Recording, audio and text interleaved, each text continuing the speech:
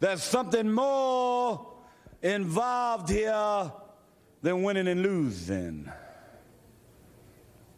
Maybe even more than a career. Maybe even more than a legendary athlete, Dusty Rhodes, the American Dream. I've been battered, I've been beat, I've been scraped, and I've been cut, brother. I've been cut like a knife in my heart by many, many things. But always I got on my two haunches and rised up because I am the American Dream and conquered all and came back from all. But this is just a little bit too heavy, Road Warriors. You should have made it a point to get both of them, Daddy. Don't just get one. Don't take one limb. Don't take one heart. Don't take one ear. And don't take one eye. Because I'm breathing. That's the scary part for you. I'm breathing. That's the main thing for you. I'm breathing. You got to live with me breathing, baby. When I get up in the morning now and look out of one eye at my children, I think of you. Now the world's title at Starcade, we gonna take that. But I'm gonna take just a little bit and a whole lot from you, Road Warriors. And between now and then, if Sting has to carry me on his back down that aisle, if he has to drag me in a wagon, I'm breathing. You understand what I'm saying? You should have got it done. It's violence for the sake of violence. And now I will turn it around to my violence, my lightning bolt, my fire, my thunder. An eye for an eye.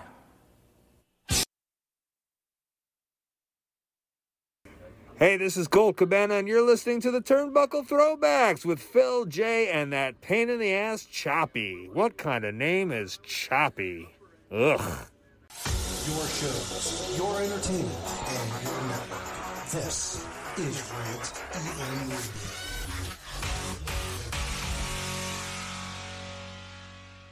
Remember, what this network wants, this network gets. I promise you that. Ladies and gentlemen, this is the main event of the evening. Broadcasting live from Shaolin, Staten Island. Freak Show Central. Where's that? New York City. The recognized symbol of excellence in sports entertainment broadcasting. It's the Turnbuckle Throwbacks Wrestling Podcast on Rant EM Radio. Proud member of the Shining Wizards Network and Dark Satellite Media.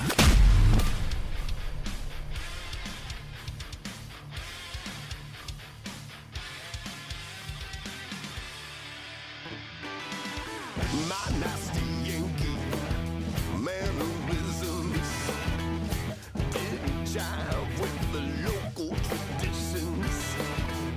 How was I to know she had a jealous husband? He was the GM of the Tractor Supply, well acquainted with the guns and knives. Sometimes I swear I have less sense than a bag of hammers. I pray for courage, I pray for love, I pray for guidance from the heavens above. I pray to know divine protections, but now I pray for a quick death in Texas. Hey. Hey, hey. Hey, hey. Hey, hey. Quick Death in Texas is the name of the episode today, and we'll explain why for the throwback. Ladies and gentlemen, episode, what is it, 431, I believe it is? Hey, 431. Yeah, 431 of the Turnbuckle Throwbacks Wrestling Podcast, December 3rd, 2021. I'm Phil. I'm Jay. Yes, and we're live. Actually, we're live on the rant unless something else is going on now, but we'll be live to tape later on anyway. Snuck it in. Well, I mean, they told me if there's nothing going on, I could take the feed. So I'm taking the feed. Taking the feed over. Taking the feed over on a Friday afternoon. I have not seen you. We just played a little catch up. Yeah. I know you've been running. Nice. You've been running on fumes. Literally. How's work been? I forgot to ask you about that. Work's been good. Yeah. As far as I know, guys and gals are pretty much back to work for the most part. There's a few exemptions. I don't even know they're really the right word to say. But for the most part, everybody's back to normal. And it hasn't really subsided, at least here on the island. No. But just plugging away, man. I mean, listen, at the end of the day, it's funny because guys go, like, you're making overtime and what have you. It's not about that. It's not really kind of about that. But be that as it may, just grinding. Essentially, as I said to Phil this morning, I dropped the car off and I was like, please don't be a lot. Please don't be a lot. And it was a lot. I was like, damn it. So I had to steal the Queen's car to get here. Well, if anybody thinks it's funny. I said you kind of can't make some of this shit up. No. It's like I just called her. I said, by the way, I'm stealing your car with the spare key. So well, at least just to do the show. At least her job gimmick is right where where everything needs to be. So you can just go right there and drop off her car and get your car back. Get my car back. So someone offered me a car yesterday. I don't know who my neighbors are. Mm-hmm. When I moved in last year, it was the Albanian Mafia was here, right? They're still here. And I think they're my super too. He's a nice guy, but guy next door to me yesterday, he was talking to the other guy next door to me, and they're talking about guys yelling and screaming about something. And I taken out the garbage and all that, and I come back in. I go back outside to get dinner and throw out more garbage. And then one of the guys said to me, "Hey, I see you take Uber a lot." I'm like, so I guess I'm being watched. Yep. And I was like, yeah. He goes, did you get your license suspended too? I'm like, I guess that other guy must have got his license. I said, no, I just don't have a car. He's like, well, I have one. It's like a 1997 Jeep Cherokee. Is that yours? Always sitting across the street with the Vermont plates on them? Yeah. He's like, yeah, I'm asking $1,750 for it. I'm saying to myself, I have no idea about cars at all. Mm-hmm. How many miles does it have? I was like, a little over 100,000. I'm like, okay, it's a 24-year-old car, 100,000 miles, $1,750. It's just today's day and age. It's just cars. They say that's the good tell of how the economy's doing, how used cars are being sold. Right. They're through the fucking roof. Yeah. So I don't know. All I know is that obviously the wear and tear on the engine is the bulk of my concerns, because I'm not very handy. Yeah. I had to fucking winter-proof my windows in my bedroom, and I fucked that up too. I can't even hang a picture. So for me, I'm not a handy person. So I can't. So I would have to bring the car to a mechanic. Yeah. And make sure I have them check it out. Make sure it's all good. I have no idea what I'm looking at. I could change the oil. I could check I could check the oil. I could change a tire. Yeah. Essentials. The essentials. But I can't do anything else. Well, that's what's funny with me. I am stubborn in the sense of, but I'm stubborn, but also realistic, because I'm doing a lot of work on the front end, and you need a wheel alignment after that anyway, and you definitely can't do a wheel alignment. You can, but it's virtually impossible. But the wheel alignment can cost more than what you pay for the car. Yeah. Oh yeah. Like my car is 20 years old. Yeah. I got it for virtually free. The last month I've put money into it. It's just 20-year-old parts I'm taking out, essentially. So I'm more than confident that this car will last me. It's not at 100,000 miles. Oh, that's good. So it's funny. I was dropping Malika off I was dropping both the kids off at school, but I'm in the car. It was a little chilly this morning, and a guy was waiting at the stoplight by the school, and he looked, and he had probably a little bit older than I have a 2001 Mercury Grand Marquis. He had to be about 98. Oh. And he looks at me, and he just gave me and it was like a weird it's like a weird head thing. Connection. Yeah, it's like and I looked at him, I was like, you got good taste. It was funny. Yeah. Listen, these cars are meant to last, so I'm more than happy, but hey, listen, This is why you plan for emergencies. You got funds to the side. This shit happens. You can't. It's stuff. I'm waiting for the Queen to she'd be like, wow, is he gonna get a new car? And then you just kind of you gotta do quick napkin math, and the idea of like I think it's gonna be about $800, $900, and it's like, wow, that's it's a lot of money to throw out up front, but car payment every month is $400. Yeah. So I've had this car for 2 years, never paid a car payment. Literally almost 2 years. Yeah. And I haven't really put much money into it. And what have you. And like I said, for a car payment, if I got to pay $800, and let's just say last month I paid about $600, so let's just say $1,500 at a year. $400 a month for a year. I'm still in the black, so I'm fine. Well, that's one of the reasons why I didn't jump on getting a car, because every car that I've owned, the insurance was never in my name. Yeah. I've paid for cars. I've bought cars. But now when I want to get insurance now, it's going to be fucking $600 a month. Yeah. Which I don't have. Yeah. Half my money already goes to my rent. Yeah. So, and I'm just like worried because I can, like I said, I can drive a car. I can fuel it up and keep it pretty, but I can't, I don't know how to maintain a car. Yeah. So now I'm going to have to pay for maintenance and fuel and fucking tolls and gas and stuff like that. I just wanted something that's going to get me around here, like get me around the neighborhood. Yeah. Go to Queens, Jersey. I'm not going to drive to work probably. Because that's a fucking shit. I wouldn't do that. Maybe every once day. a week I'll treat myself and drive in like on a Thursday, But like, you know where I work, and you can't park up there. No. And it's ridiculous. And my coworkers, they basically spend their mornings just looking for parking. Yeah. And they come from the Bronx, and they come from Long Island, and they come from Queens. And I'm like, it took me 3 hours to get home Wednesday night. Because they rerouted my bus, and they rerouted. I get to my bus stop on 57th and 6th. There's a sign on the pole. The Sim 1C, 133, 4C are not running here between 4 and 10 p.m. due to the tree lighting. Which is fine, but they don't tell you where to get the fucking bus. I was just going to say, that's New York City for you. Yeah. So now me and this lady are standing there, and all of a sudden, out of the blue, a transit worker comes running over to us.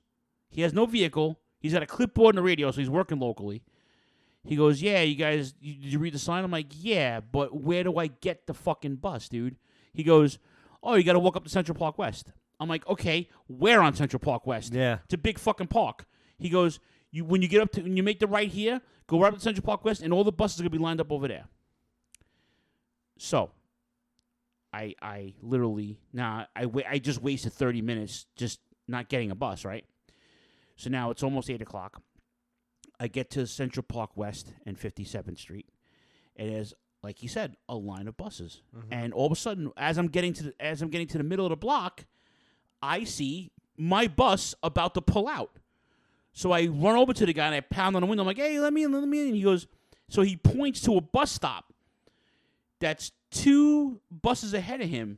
That's where the first stop of this bus actually is. I'm actually the second stop. I didn't know that.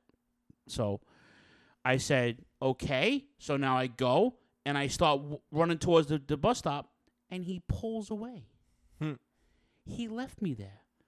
He just told me to go there so he can pick me up, and he fucking left me there. So now I'm on the phone with MTA. I'm like screaming. I'm like, you people are fucking terrible. I had a terrible fucking work day. Like, we were down 4 people that day. Yeah. I just wanted to get home. So within 5 minutes, another one came over, and this kid picked me up. But of course, this bus is full. This guy had to go all the way around the Times Square and just to get back to Fifth Avenue, to Park Avenue, to Broadway, right? That's the route he goes, right? Jay, I was like, yo, dude, I didn't get home till 10 after 10. Oh. Literally 3 hours. So part of me wants to take this car. I want to get a car, period, soon enough, where I could take the car to the transit center and get the bus there. Yeah. I don't have to walk to a bus stop no more, I can go to get groceries like today, like shit like that. I could drive to my sister's house if I wanted to, you know. But it's just an expense that I don't really have. Yeah, I'd really have to budget now. Well, that's what it is. I mean, with me, like if it was always always an expense I had. Yeah. And like I said, I remember I had beaters when I first started driving. And then when I was 21, I was like, "Oh, I deserve a new car because, I'm 21." Yeah. and I ended up leasing a car for Jeep Patriot, which if it was up to me, I'd still have it to this fucking day. I had the Jeep for 3 years at least, and then I had to finance it for 6 more years because I wasn't good with money. Arguably maybe still not, but and then with that happening, the car, as soon as I was done paying it off, it took me 9 years to pay it off because I'm an idiot. The fucking car died. Like, it's just fucking dumb luck. So then I jumped into another lease when I had the truck. I had the Dodge Ram. The Ram, yeah. And then it was then where I realized, like, wow, all I'm doing is just pouring money into paying a monthly nut where I could just buy a car, yeah, maintain it, and do it. And it's the greatest decision I ever made. One of the greatest decisions I ever made was that. But you're a little more handy than I am, and you have friends who do it. And like I said, stubborn. And that's what Taba said it to me this morning. She goes, "I'm very glad that you dropped it off because she fully expected to come home today and the car was going to be up on jack stands. I'm going to be outside with a lamp, trying to figure it out, which." To tell you the truth, it's 40-something degrees. I'm kind of glad I'm not doing it. Yeah, peace of mind. Sometimes my dad always said you can't put a price on peace of mind. Nah, you can't. And like I said, to me, the shop is, I don't know how reputable it is. I'm trying them out, but I should have. As I just did it, I'm going to this place because it's close to home and whatever. Course, but I'd rather go to my boy's shop, where I know I'm going to be taken care of too. But. Listen, sometimes you just can't pick and choose what you need, so such is life. Yeah, so if I do buy, I would have to find a mechanic. I don't have a mechanic. Yeah. Like, I have this stuff that, I had friends back in the day who took apart cars for funsies, but they're now incarcerated, but that's another story. Yeah. That's another podcast, but either way. All right, so you had a good holiday though. Everything was good. Thank God. Yeah, me too. Thank God. Yeah, it was cool. I had a nice. Kind of quick. It went quick. I stayed in Queens the night before at my parents' house. Nice. My mother says to me, she's like, "Oh, I'm dying for a hamburger." I knew this was coming. I'm like, "All right, well, let me take you out to dinner." It's like the guilt trip. She wants to go to Jackson Hole. I'm like, oh. Jackson Hole's a fine establishment. Oh yeah. Jackson Hole's also very fucking expensive. Yeah. So and I know my brother's with them, so for the 4 of us, I paid like almost $100 just for fucking hamburgers. Right? Yeah. But it was good.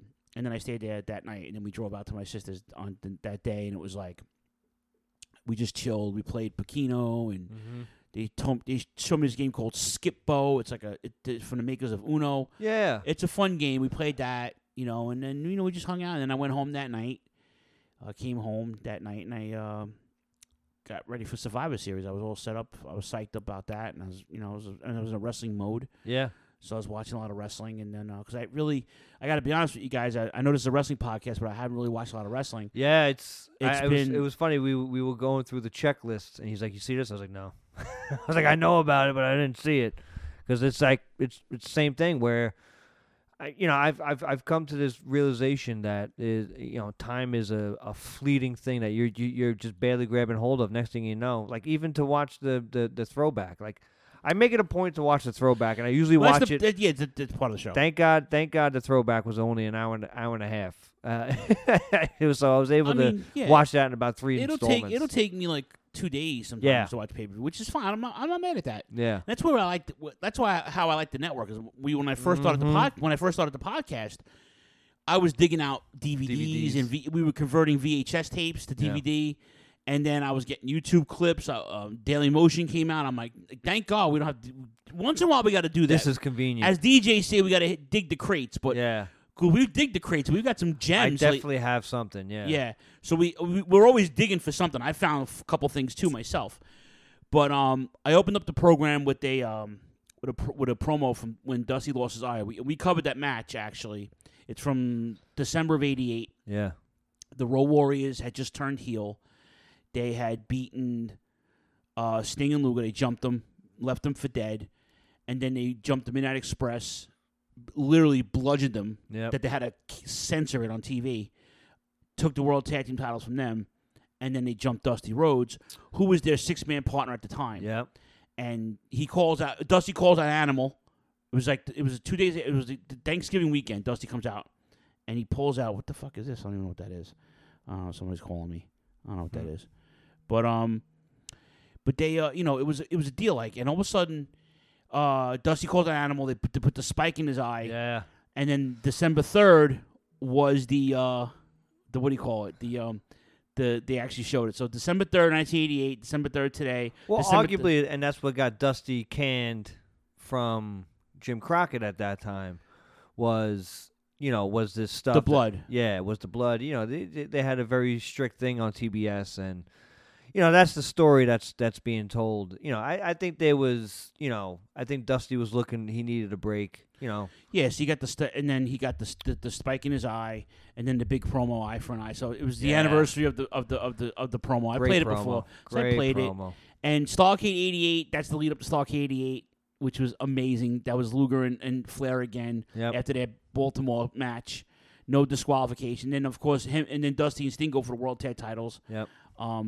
Against the Road Warriors. It was just a good card. Period.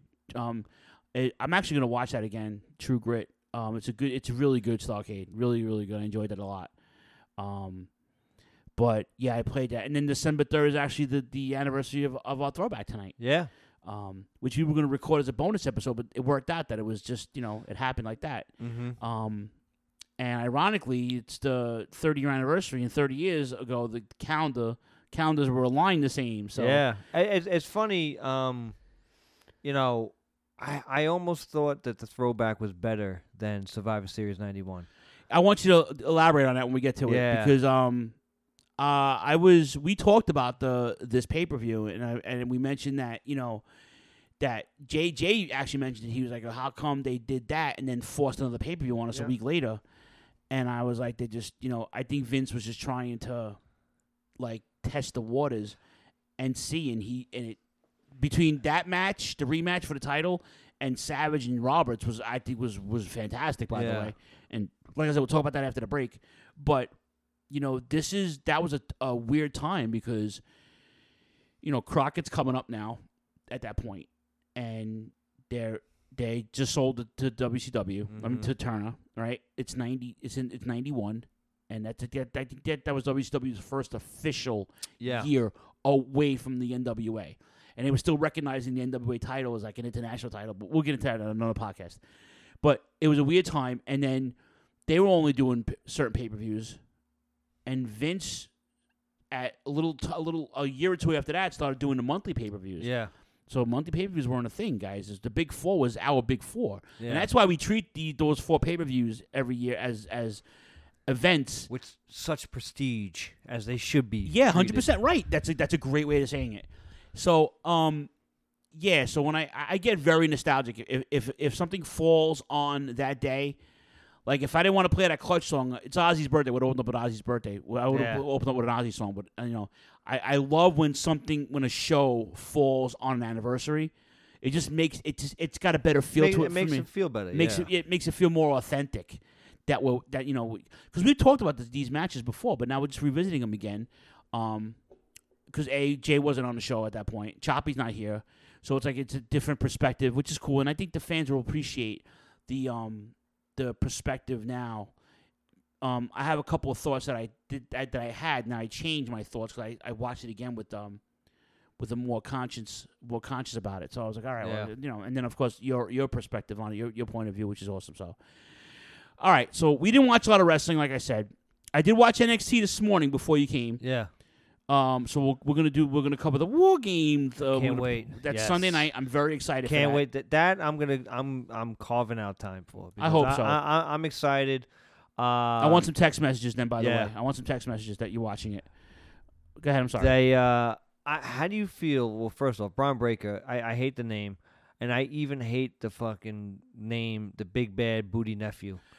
Yeah, I was so stupid. They're taking shots at his uncle, and they did a math. They cut a math promo. Yeah, Ciampa did it, and I and then Braun was like, "Yo, they made light of it." Yeah. He told Ciampa. So I don't like the name. I like him. Yeah, He's got a look to him. He sounds just like his brother, his uncle, and his dad. Looks just like them, and that pedigree. And I was funny because I'm watching Rick Steiner from 87, 88. Yeah. And his come up, right? That's his dad. And Rick Steiner was a mid-carder at best before he became a solid tag team, but he was world TV champion. Yeah. He was the Florida heavyweight champion. He was a legit wrestler.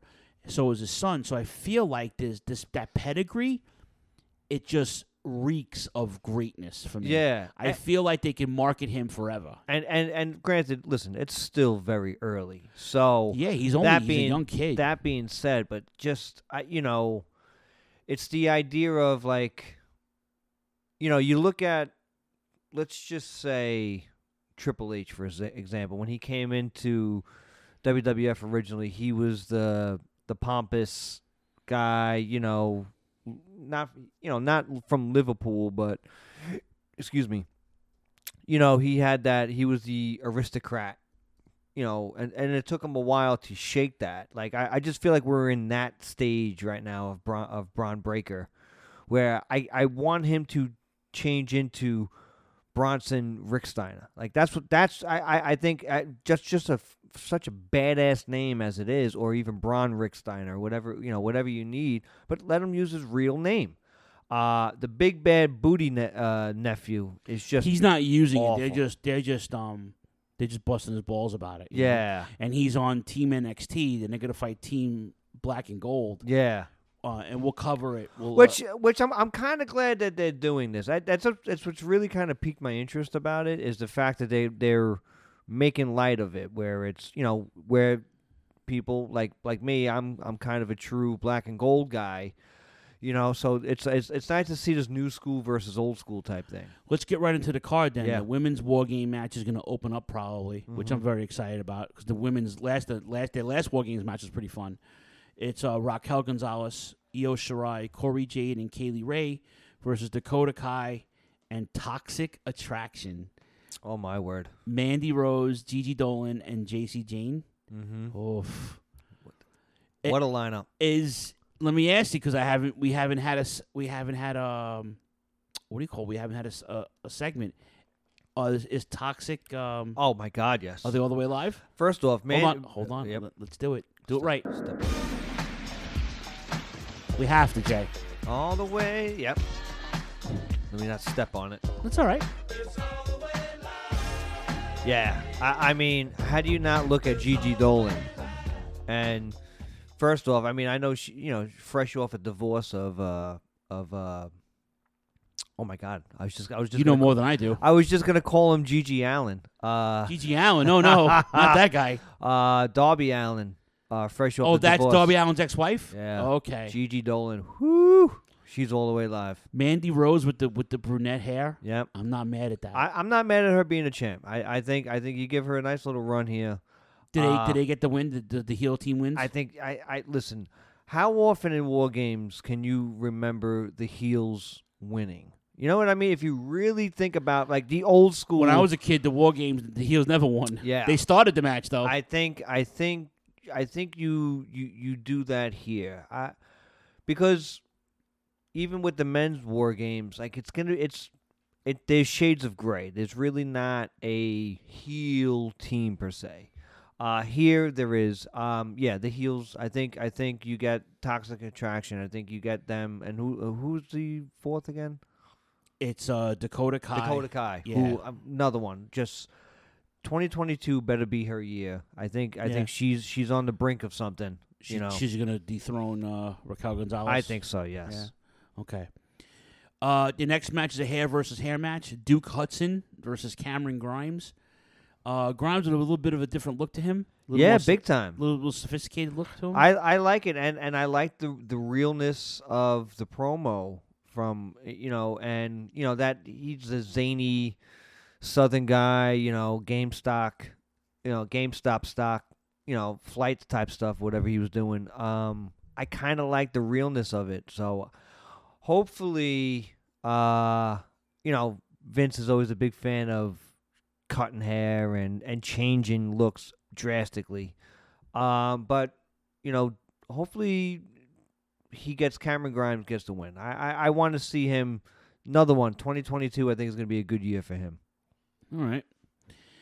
Your next match is for the NXT Tag Team Championship. Kyle O'Reilly and Von Wagner, who almost won the title of his first match, against the champions Imperium, Fabian Eichner and Marcel Bartel.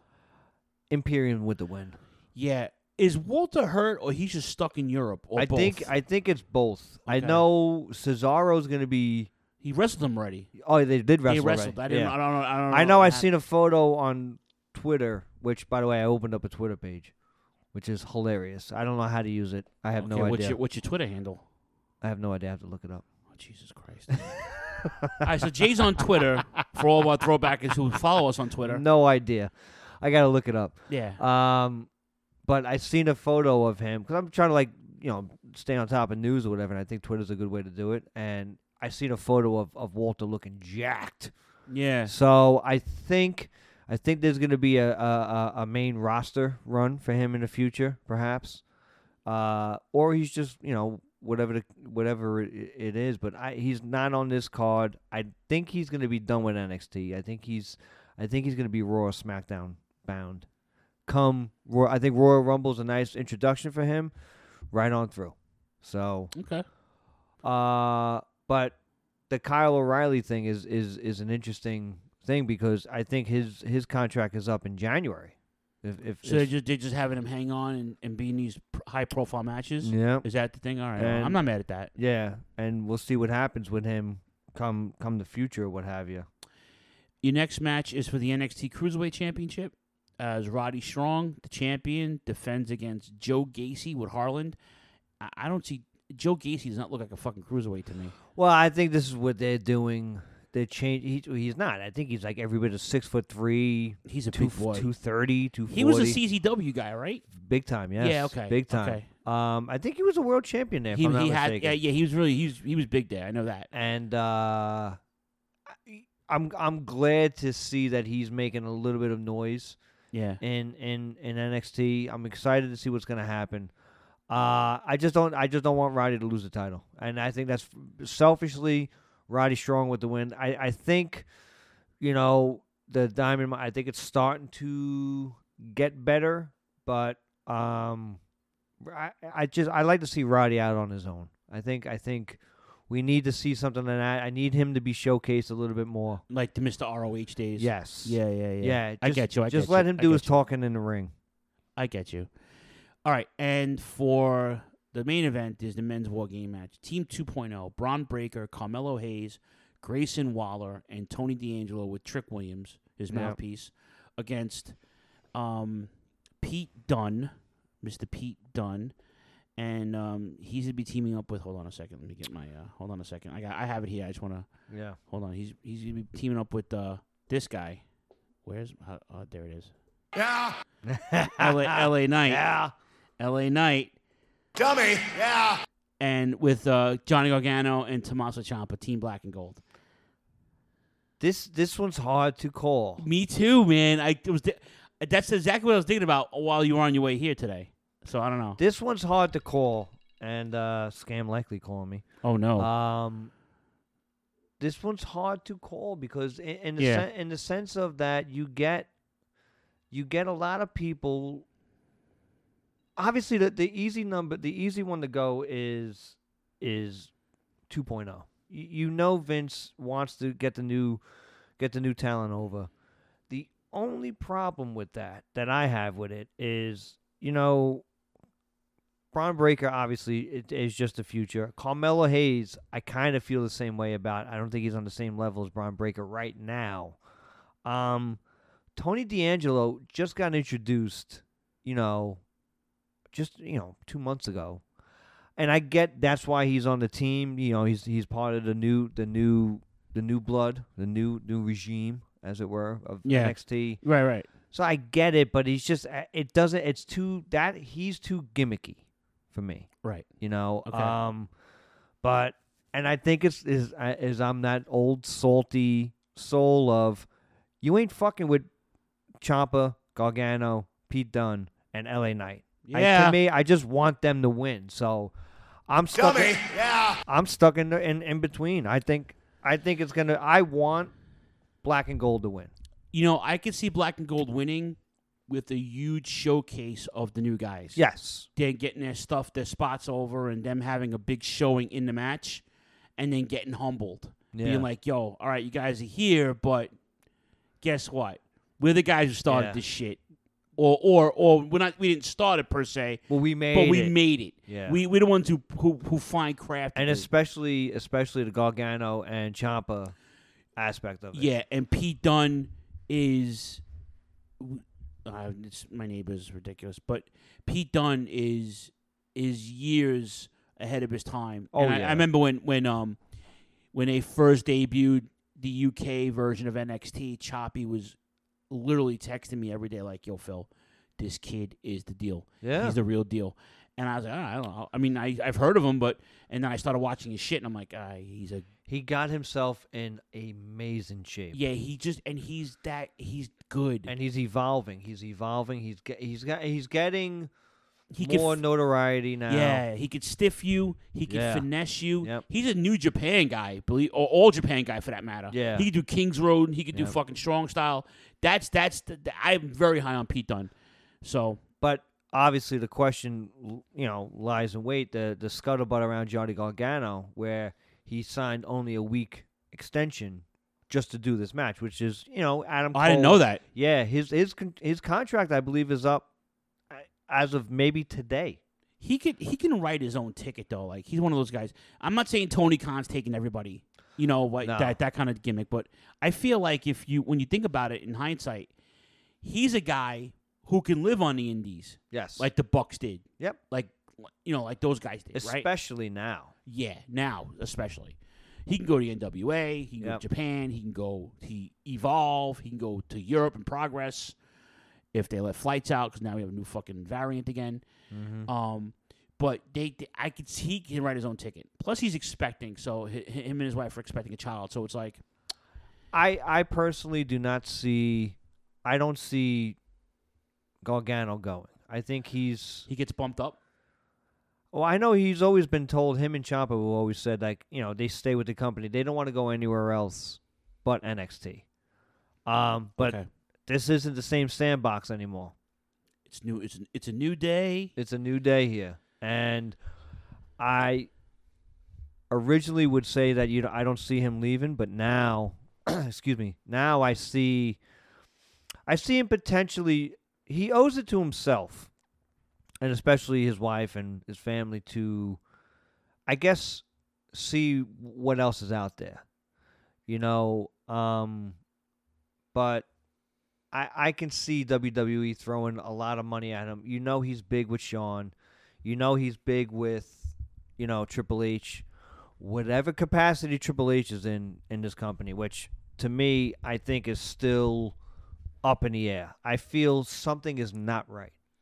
We'll get to that in a second because he's involved in this next topic. Yeah. Beth Phoenix, her last hurrah. Yeah. This is her last call as commentator for NXT. Good riddance. I wasn't a big fan of her anyway. But she was serviceable at best. But once again, and this is maybe a poor analogy, but the rats are leaving the ship. Scotty 2 Hotty asked for his release. Got it. I think he got it. I'm pretty sure he got it. Now Beth Phoenix is going. Yeah.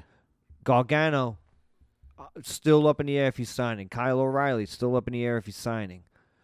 Something is brewing here. I really feel like something is happening, that it's either the old man has lost it and is just going complete dictator on everything, or, wrestling, we're on the brink of a boom, which could very well be as well. Well, like we talked about, the whole thing about them possibly selling, or then the massive firings in the last couple of months. It's like when you look at it in a bigger, like you're looking at it in a bigger setting.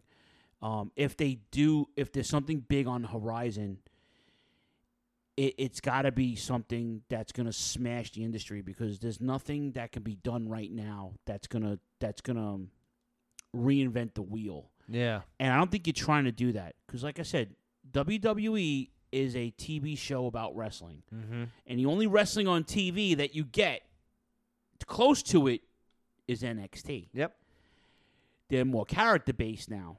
They're trying to be more entertaining. They're trying to be more with their character. They're trying to build more stars. Yes. So, where do you go from there, and how do you go about it? Because like I said, you're not reinventing anything.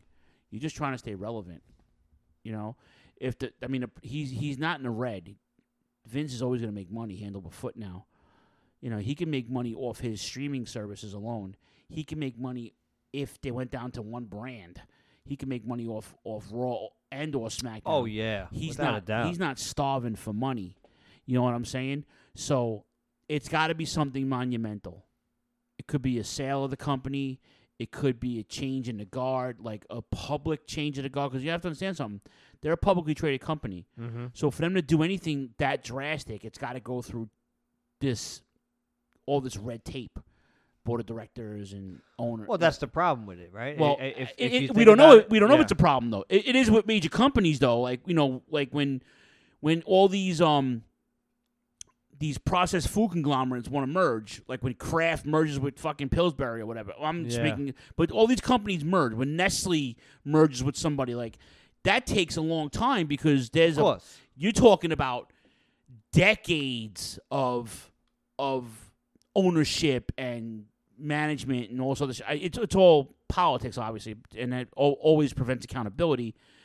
But this is to the point now where it's like, well, if it's like, and I'm almost now, you're selling me on it. I'm drinking the Tang, because I made Tang. It's in the fridge. Oh, there you go. I'm not drinking Kool-Aid anymore right now. But I'm drinking the Tang, because I feel like if there's something brewing, it's gonna have to be monumental. And they're already pushing for Mania. They're already advertising it's 2 nights in Texas. So Taker is going to be on that retirement thing. It's going to be huge. They're gonna probably have NXT that weekend. The Rumble is going to be insane, I think, this year. Yeah. With Brock coming back tonight on SmackDown. Yeah, and it's going to make a big big deal. And there's still rumblings about The Rock coming in with Roman Reigns. I don't know what movie schedule. I know they're filming Black Adam, because he just talked about it. In November with the DC fandom. And I'm like, I'm beside myself on that, because I'm a geek with that. There's a lot of things in the works, and this is my point of me saying before, for months now, that I can always find something positive with WWE, because there's something. That's why they can still appeal to different masses, because there's always something I could pull out good. Yeah. Whether it's a promo, a spot, a match, a whole card, which I wasn't mad at Survivor. I liked Survivor Series. It was good. Yeah. And I just, I'm very optimistic, because it's what I grew up with. It's what I based the podcast on. So, nostalgia.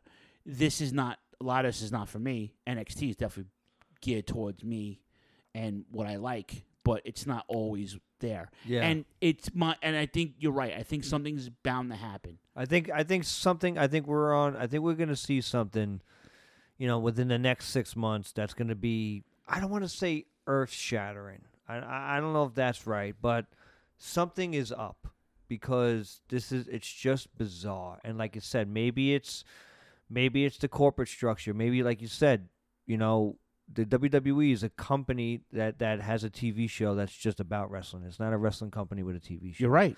And maybe that's part of it, And like I said, with Beth Phoenix leaving, maybe her contract's up. Maybe she's got 2 kids at home. Edge is back wrestling. Maybe she wants to come back to wrestle.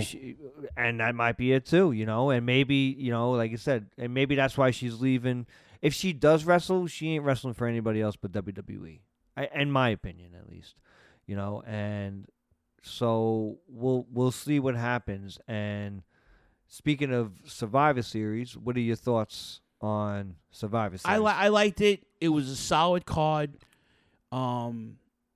the main event for me was I was very excited for the main event. Absolutely. And we knew that Big E wasn't going to win, but it makes Roman that much bigger.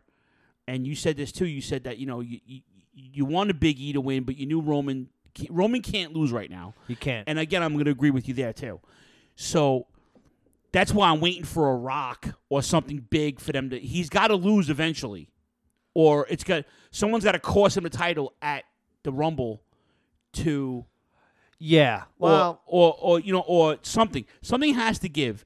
There's always somebody. No one's unbeatable. Obviously, you just have to make it look good. Yeah. Make it look good. You gotta make it look good. Right. So who's the guy that's gonna make it look good and beat him? It's not Goldberg. We know it's not Big E. It's not fucking McIntyre. It's not The Miz. It's not anybody right now. Right now. I don't see anybody on that roster right now. Well, Kevin Miz, Owens. The Miz came back on Raw. Yeah. And I really enjoyed his promo, and kind of like almost casting shade a little bit, and he's saying how he's been gone the last 3 months, but like when he's been gone, John Morrison's been gone, so like he was kind of intertwined with a storyline with Morrison. Now he's gone, but the Miz kind of came back to a nice splash. But like you said, where do you go from here? Like yeah. And how do you feel about the golden egg? Oh, that was awful. Yeah. Thank God. But I wonder, like you said, how much Netflix. Obviously, the movie. What was it? Red Notice or it's the hottest movie right now. Yeah. That's not in the theater. Yeah, which is amazing. Right. And who knows how much say they actually had, because it's such a weird storyline, but to be involved with the main belt, obviously Vince is, listen, Netflix is sponsoring your show. Netflix is going to get a lot of say, and it's been this way since the dawn of time. Nobody really should be surprised by it. Yeah, when the 1-800-COLLECT was advertised, they had the balloons, yeah, the Zeppelins, karate fighters, any kind of Snickers bar, anything that was a huge advertiser. They made it a point to have that. They would have a couple. Didn't they have Pizza Hut? They had the whole Pizza Hut thing at ringside a couple of weeks ago. But like you said, it's a different time. How much of that is going to bleed into your show? Listen. If you're trying to appeal for The Rock, why not, obviously have his movie all over your TV. It's a little, I think the original plans for what I read was it was supposed to be for the 24/7 title, which, yeah, the golden egg, the net, whatever it's called, makes more sense for the 24/7 title.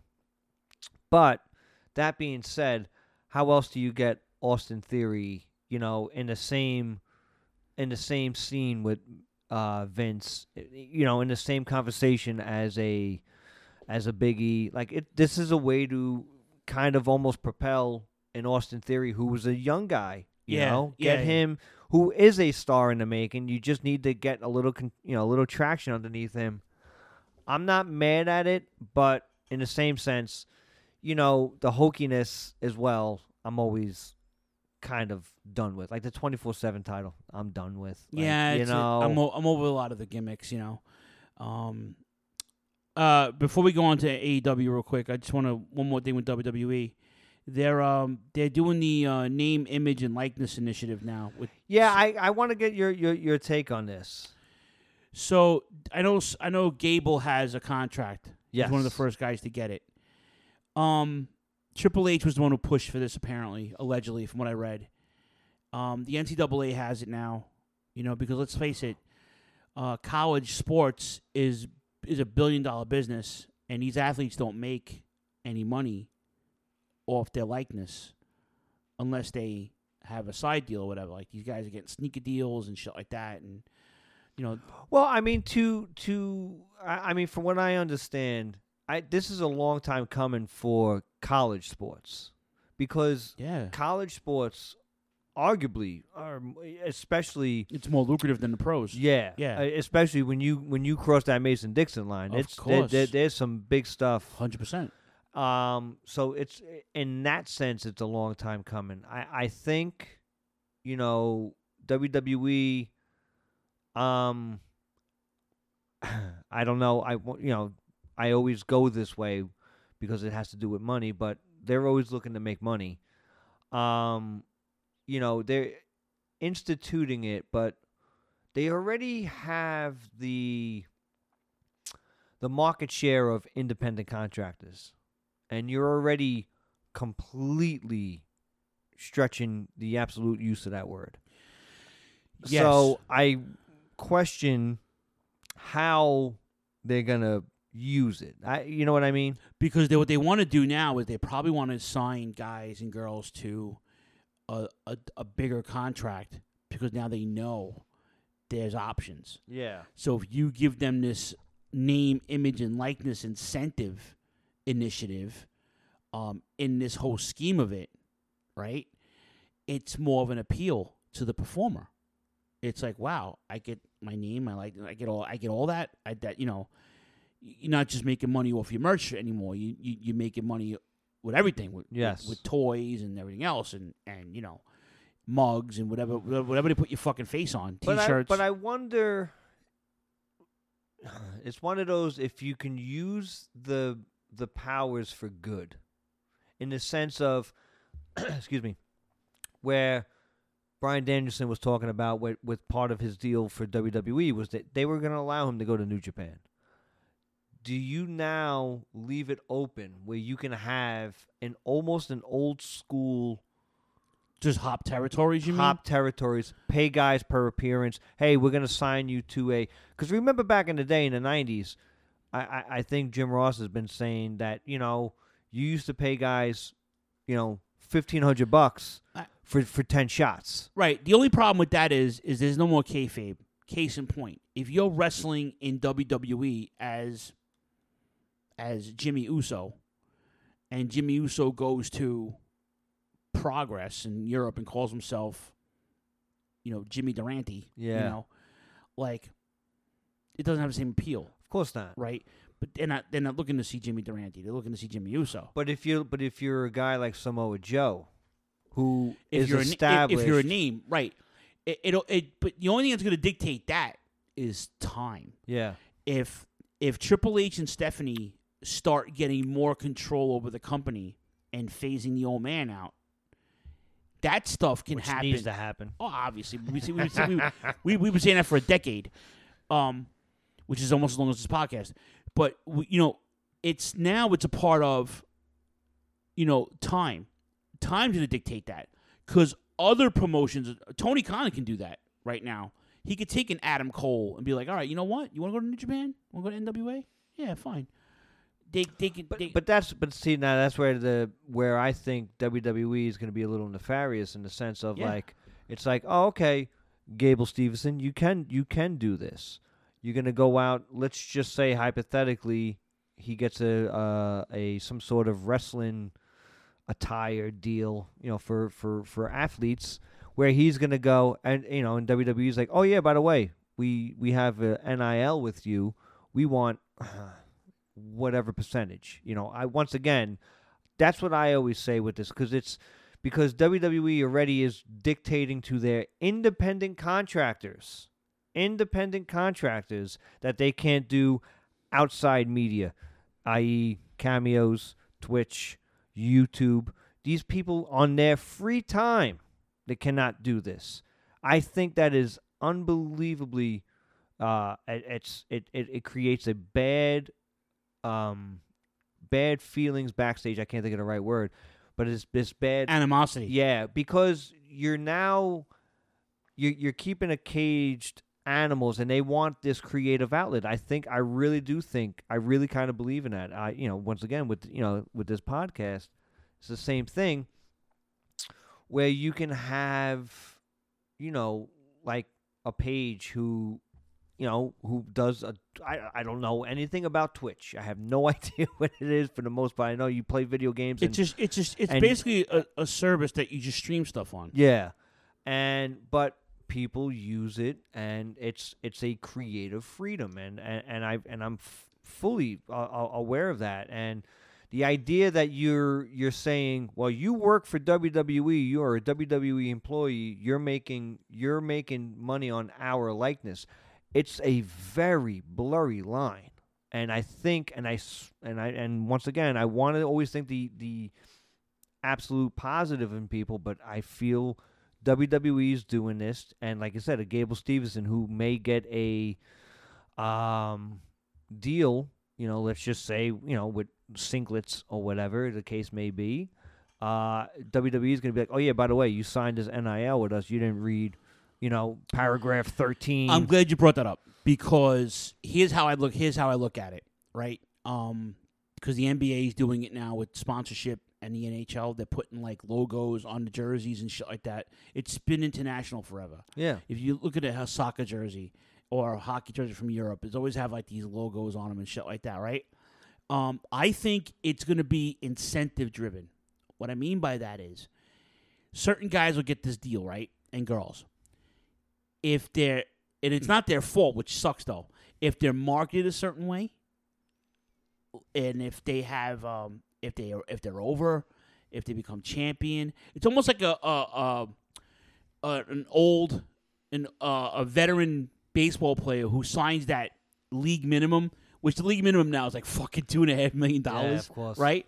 But like the league minimum with incentives, if you become an all-star, of course, you'll get a bonus. If you make, same with WWE, if you main event a WrestleMania match, you get X amount. If you win the Royal Rumble, but that's not it. And the only thing that sucks about that is they don't decide that because it's predetermined, right?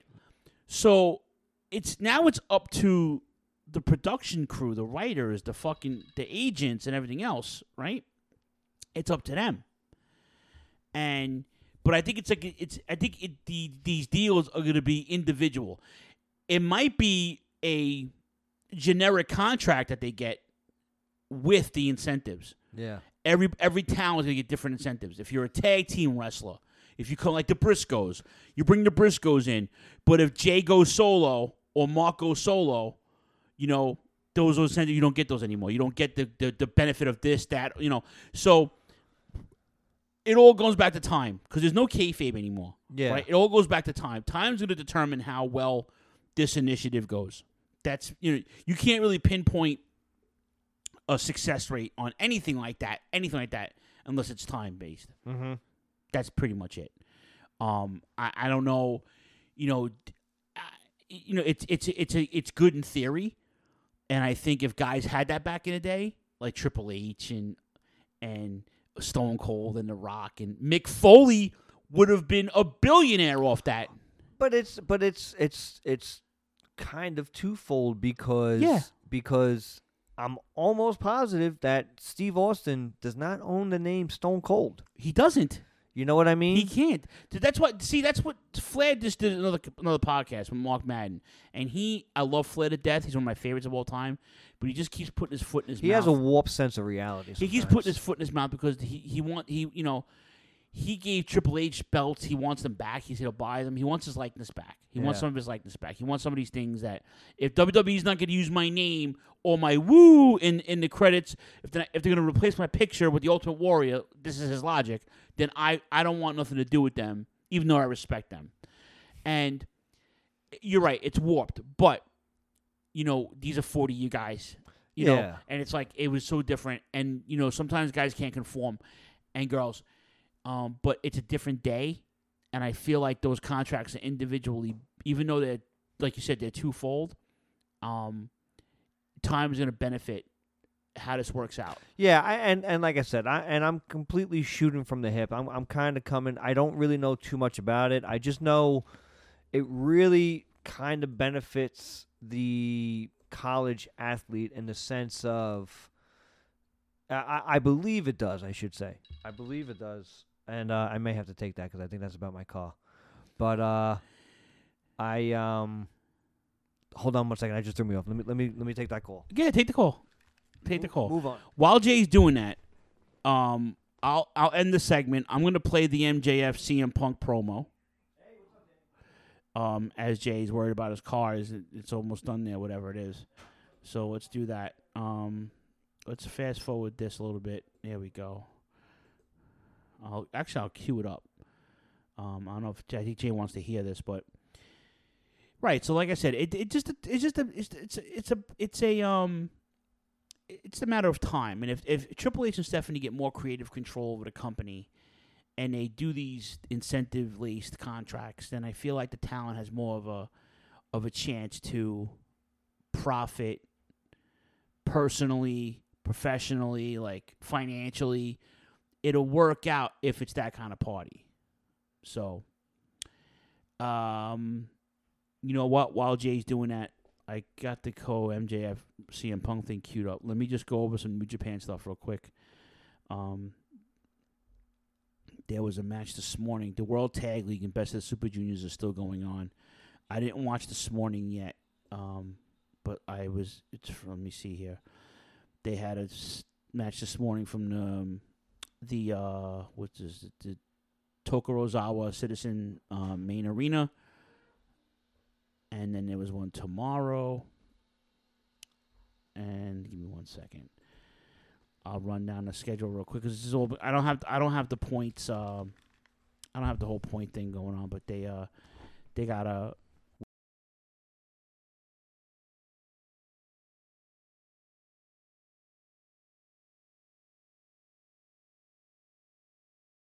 Will Ospreay on social media. Yeah, that dude's just fucking beasting it right now. Yeah, tomorrow they're doing a whole weekend. Tomorrow, Sunday, they're rolling heavy because the tournament's almost over. End of the month, they're getting ready for Wrestle Kingdom, which is gonna be so good. 3 nights. I can't. I'm actually considering taking off the 2 days. 3. Well, the third night's not gonna be as because that's the Noah, right? That's the third night's the Pro Wrestling Noah. That's gonna be amazing. Yeah, but that'll be on a weekend. So tomorrow, Shingo is fighting Oiwa, one of the young boys. Fale taking on Yuji Nagata and Tiger Mask. Yoshihashi and Goto are taking on Taka Michinoku and Minoru Suzuki. All these are World Tag League matches, by the way. Hamna and Makabe, who haven't won a match yet in the tournament, are fighting Will Ospreay's crew, Aaron Hanare and the Great Okan. And then another Tag League match is Kojima and Tenzan, the Legends against Sonata and Naito. And ZSJ and Taichi versus Takahashi and Evil from Bullet Club. And your main event is the Gorillas of Destiny, Tama Tonga Tangaloa versus Toriano and Hiroshi Tanahashi. Hell yeah. Teaming up with Chaos. It's a very weird time in our lives. All right, so I did not watch AEW. And before we go play this, just a couple of things. I mentioned that Jonathan Gresham's going to start his own promotion. I got the name of it. It's called Terminus. I did hear about that. And it's going to be like a grappling, like a pure kind of thing. It starts up in January. Mm-hmm. So I'm glad for him. And Seth Rollins actually put him over on social media, which is pretty cool. They're all friends. I'm happy about that. And Freddie Prinze Jr. is talking to TV networks about starting his own promotion. How do you feel about that? It's so funny. Like as the weeks and months go on in the world, I never realized how entwined he was. Well, he wrote for WWE. But I don't know what it was like 2 years. I didn't even know it was that long. It was like in like the mid 2000s, maybe like 2010 around there, and and like I said, I could be getting that wrong, but like I didn't realize like how big of a fan he is. I mean, at this point, I was saying this. When do we become saturated with all this stuff? My thing is I don't care.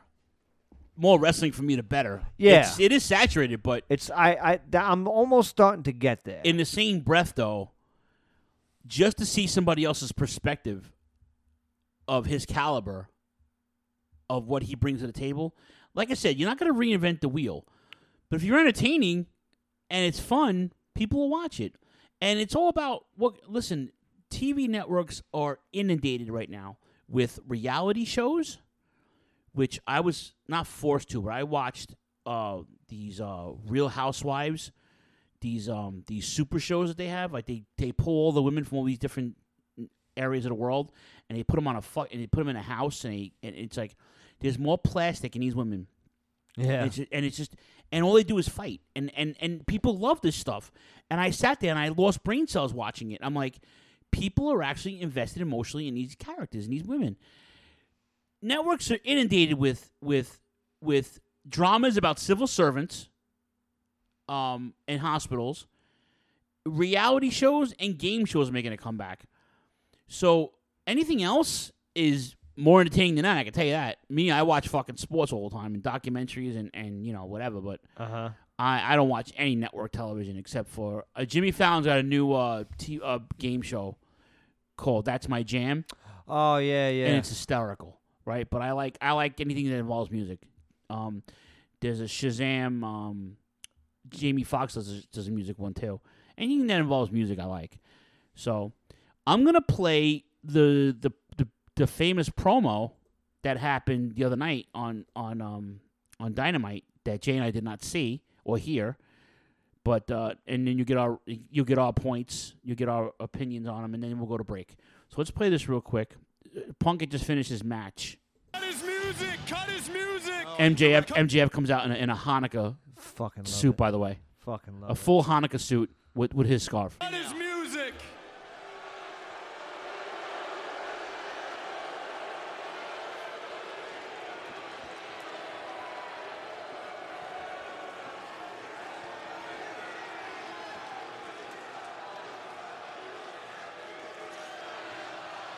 PG Punk. Hey, buddy. Good to see ya. Good to see ya. Listen, last week you said you were disappointed in me, and that's interesting because honestly, I'm proud of you, man. I really am. I am. It takes a lot of balls to come out here and claim to be the best in the world when you're struggling to beat the likes of QT Marshall and Lee Moriarty. I guess the only thing you're the best in the world at nowadays is trying to get in Britt Baker's pants.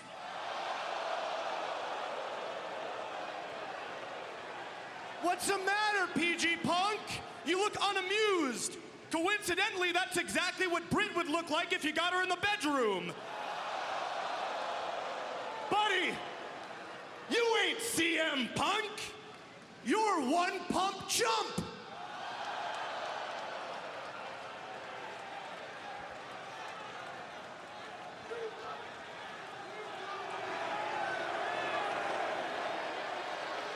All heat all the time with Maxwell. Oh, he's got something to say. I think it's only fair that CM Punk be able to respond. Shut up, Excalibur. No one wants to hear you. Maxwell Jacob Friedman. Shut up, Excalibur. No one wants to hear you.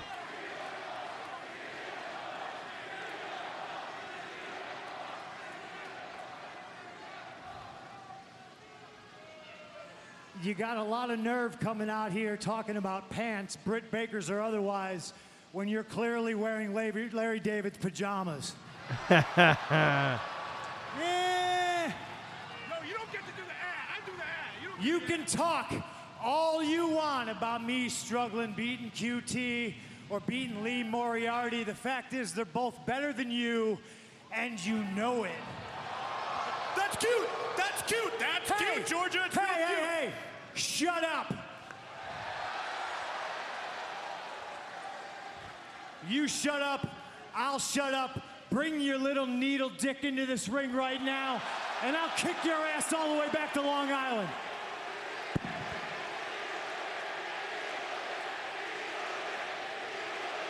Needle dick. Almost like The Rock trying to get it over. Too bad. Let me explain something to you, PG Punk. You need me more than I need you. I am a spark to a flame you haven't had since 2011. But don't you worry. Shut up. Don't you worry, because I'm going to show you what a real professional looks like next week when I win the Dynamite Dozen Battle Royal in the most magical place in the world, known as Long Island, New York. Takeover Club will be in the house. Oh, no shit. Domingos will be there. Finally appreciate, and the feeling's mutual, buddy. I'm going to be better than Piper in Portland. Ooh. I'm going to be better than Brett in Canada. Wow. I'm going to be better than CM Punk in Chicago. Laugh all you want, dipshit. Because I am going to be amongst a sea of people rocking the burb, chanting my name at the top of their goddamn lungs. Wow. Love it.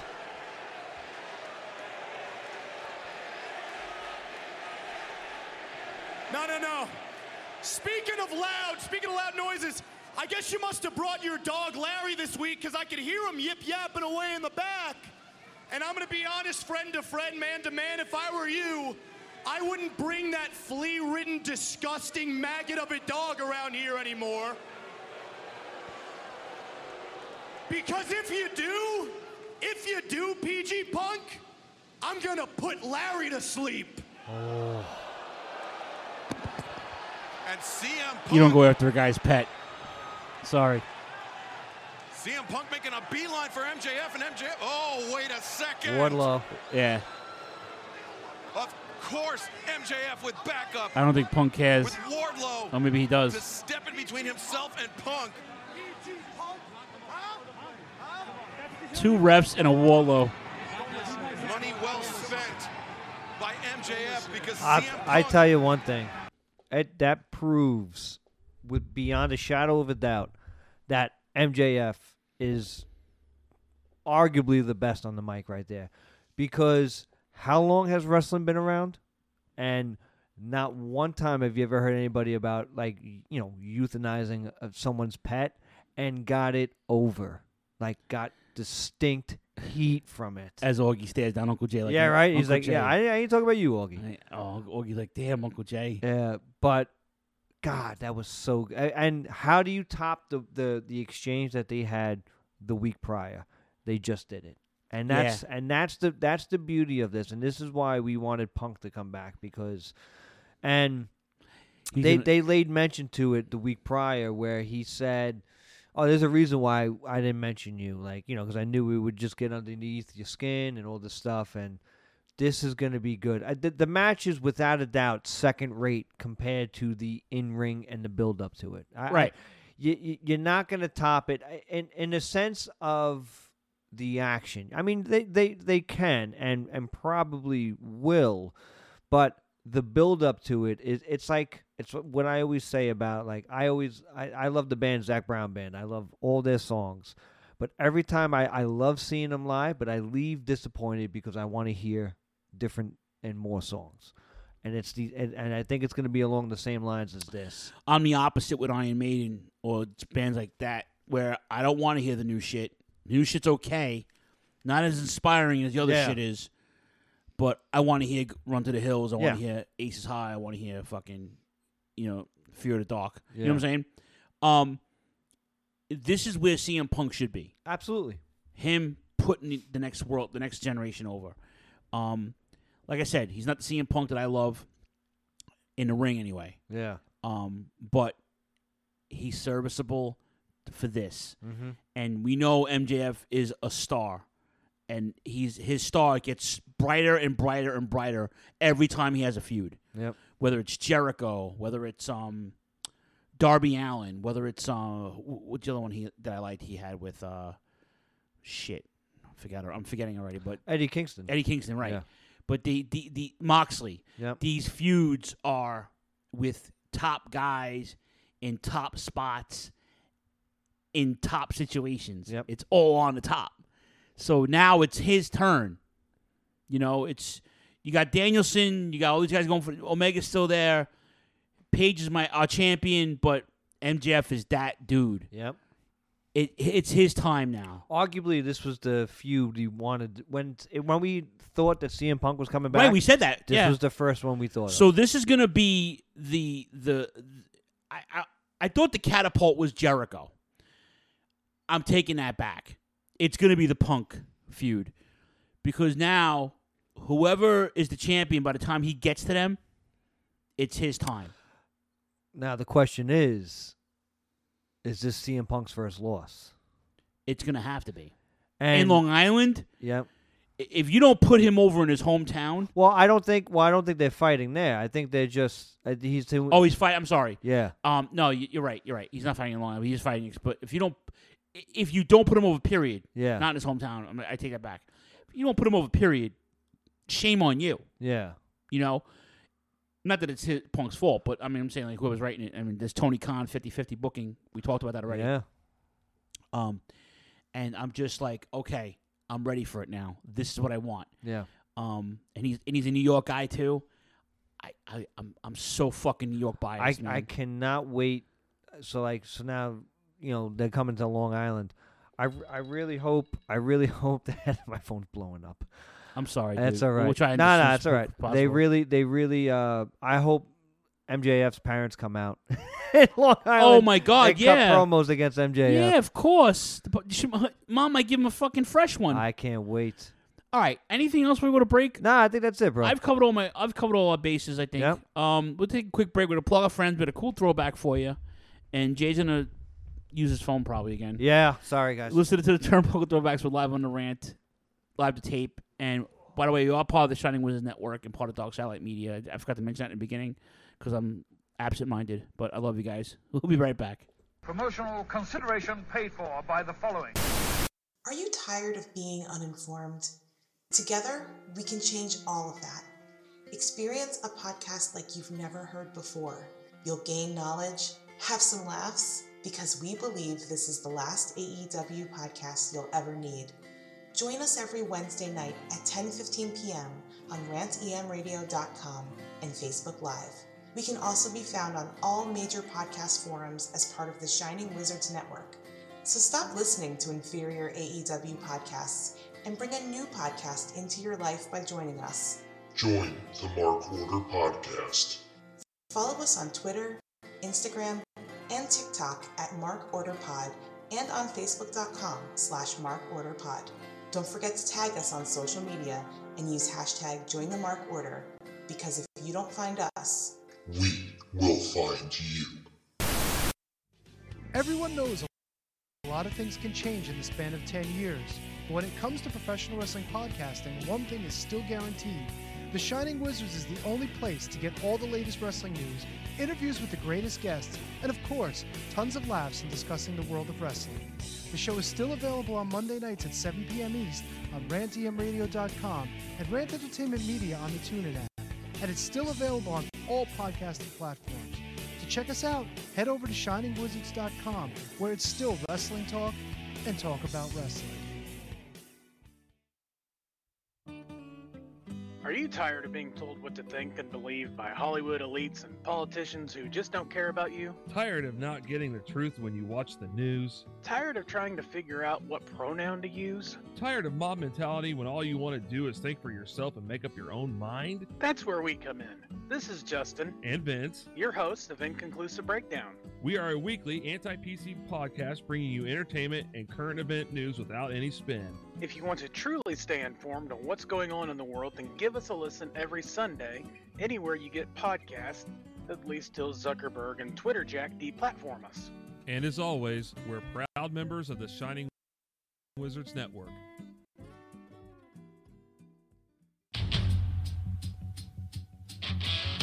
Tired of the PC police telling you what you can and cannot say? Want a show that travels back to the 80s and 90s, where the badass hosts have beaten down cancel culture on 3 separate occasions and carried on to gloat about it? Since 2013, The Midnight Jury is that show. Travel back to the malls and arcades, pop in your VHS, and join us where the 80s and 90s return from the dead. Conan, tell them where to find us. WLWstudios.com, home of the Midnight Jury podcast, hosted by Midnight Mike and Calvin Brody. Also available on all major podcast platforms via the Shining Wizards Network, and join in the conversation on Twitter at Midnight Jury. Manager Paul Bear, you cannot be happy with the decision of President Jack Tunney ordering the rematch this Tuesday in Texas with your man, The Undertaker, facing the immortal Hulk Hogan. Oh, Mr. Okerlund, nothing is immortal Not even Hulkamania. Hulkamania died right here this very evening. Oh, yes. And normally, Mr. Okerlund, when something dies, you hold the services almost immediately. But not in the case of Hulkamania. We'll hold him over, yes, right in the embalming room of my funeral parlor. And sometime between now and Tuesday, we will eviscerate him. Oh, yes, eviscerate his bluing flesh. Oh, that stench. We warned you what was in store for Hulk Hogan. And now, Mr. Okerlund, let me enlighten you what we have in store for Hulkamania. Look into the coffin. You look, Mr. Okerlund. Look, Hulkamania. It died at Survivor Series. Now, the only thing left is this Tuesday. The burial.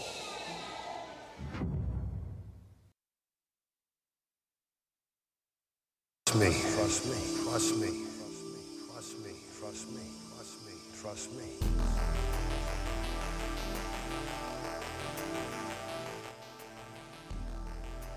I apologize for the dead air. Dead air. Dead air.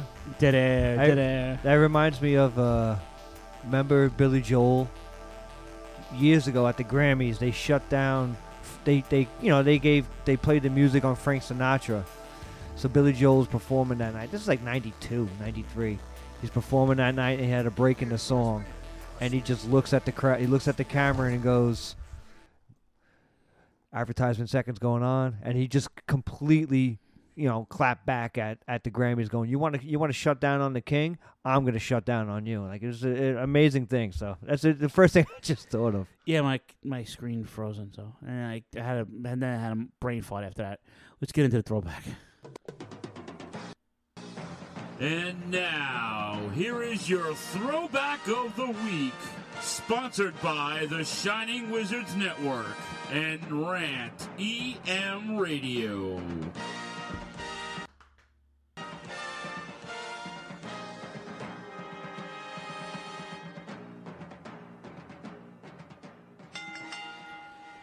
All right, so technically this aired on March 12th of 1991. Yes. However, it was recorded tonight. Yes. 30 years ago.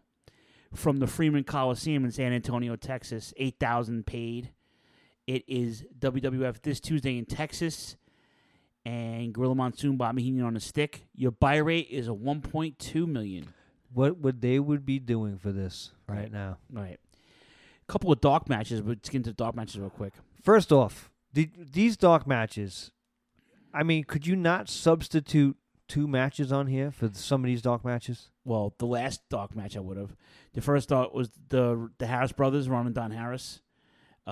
Jake and Eli Blue, as you know him as sometimes. Defeated Brian Costello and Brian Donahue as 2 jobbers. Dale Wolf fought Sir Charles. I don't know who the hell Sir Charles was. Oh, yes, you do, pal. Oh, was it Charles Wright? Doing a little investigating. Oh, it was the Godfather, The right? Godfather. That's what I thought. I had to do a little investigating to find it, but yes. Yeah. And Chris Walker, he wrestled as Conan. Yep. A bunch of other names. He wrestled Brian Lee, primetime Brian Lee, fake Undertaker, as you know him. Mm-hmm. Chris Chavez, who we do know as Tatanka. Yes. Beat J.W. Storm, who was I don't know who it is. He was Jeff Warner. He was there wasn't Jeff Warner the fake Sting? Oh, Jeff Farmer. No, that's Jeff Farmer. Jeff Warner was Minnesota guy. He was trained by Eddie Sharkey, I think. Mm-hmm. And then of course, the main event of the dark matches, Roddy Piper beats I'm sorry, Ric Flair beats Roddy Piper. Yeah, which, like you said, I mean, you had another match, which we'll say it later. What was the other match? The dark match? Oh, I had a few. I had Nasty Boys against the Bushwhackers. Oh, man, I didn't have those listed on my. Yeah. What else? And then I had Legion of Doom against the Rockers. Against the Rockers? Yeah, for the tag team championship. And that's what I'm saying. Like, it's it's bizarre. So it was a whole card, and they just taped a couple of matches for the pay-per-view. For the pay-per-view, which it was bizarre that they didn't, like the tag team match. I understand, like the championship match should have been on. I mean, you air the Repo Man and Ted DiBiase against Virgil and Tito Santana. Like, Yeah. you know what I mean? Like Yeah. you air that, and then you have Flair against Piper. You could have replaced the Bulldog. The newly fucking guy that you have signed, Ric Flair, is now predicated to the fucking. You could have replaced the Bulldog and the Warlord with Absolutely. that. Absolutely. And listen, I actually enjoyed the Bulldog and It Warlord. wasn't a bad match. I'm just, I actually enjoyed that Now match. that I know that those matches occur, I didn't know that. My listing didn't have those. Yeah. All right, let's get into the first televised match. Yes. For the Intercontinental Championship, Bret Hart, Yep. the new IC champion, defending against Steve Kern. Which, like I said, knowing a little bit more about Steve Kern, obviously he's the Fabulous Ones, and bow tie, suspenders, Good hand, though. but he's more of a Skinner type than he is a fucking gigolo. Yeah, it's you true. know, and excellent. I love this match. The layout of it, it was, and once again, I think it's the time period. It's the way I look back on it. This is how wrestling is supposed to be. It starts slowly, then all of a sudden Skinner gets the way. Yeah. Babyface makes the comeback. Yep. I really enjoyed this match. If you give Bret Hart the right dance partner, you're gonna get a good dance. Oh yeah, without a 13 doubt. minutes, 46 seconds. Bret gets the win. Like Jay said, the pace was perfect, and it went well. Which bothers me because the next match only went 6 minutes and 25 seconds. And that, once again, it's bizarre. But I wish this match would have went longer. Obviously, we're shutting down it's probably once again maybe giving too much thought to this. But I think the reason why this storyline is so highly regarded is because of it's the idea of it was a short blip. Excuse me, like a Kurt Cobain. Like Kurt Cobain changed music, obviously, for what he did. But you have to ask the question, if he did not die in 94, would he have changed music? Would he have as big of an impact as he did? The scene. I don't think it was him personally. The scene. The scene. Yes. He was a good songwriter, but that scene had a lot of, supporting cast members. You know, Soundgarden, Alice in Chains, Yes. fucking Pearl Jam, who's still going 30 years later. And so once is Alice again, in Chains, but once again, not taken away from it, but the cultural icon that is Kurt Cobain, you're putting that, you're spotlighting him. If he didn't die, would the genre have been as strong as it was? That's what I think. And It took all your glam metal away, though. I know. Well, I think maybe that's why I have a hard. You're kind of bitter about that. But and me, I think, if this match was so impactful, like this 6-7 minutes. I know. And the stuff that happened after the match was so impactful that I think that it leaves you wanting more. And I think the first off, the promo before the match from both guys, from Macho and Jake, was amazing. I think the promos after the match, which leads you to believe like why it kind of died right there, is peculiar. And that might be leading into, maybe Macho's, his, what we know about him, how intense he was. But God, the stuff that happened in this match was just like Jake says. I think it is a thing of beauty, and he does more.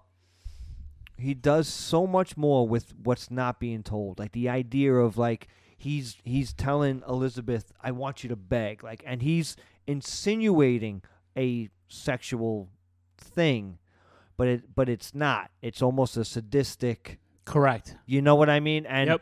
And maybe, like I said, I'm somebody, I do it all the time. I look too much into things, but it was so perfectly done that to me, I'm almost glad that it didn't go anymore, because it did just fall off a cliff, and then we're moving into Macho. We're almost moving into the same storyline essentially with Macho Man and Flair, whereas Elizabeth is a part of the storyline as well, just to a bigger extent with Nature Boy.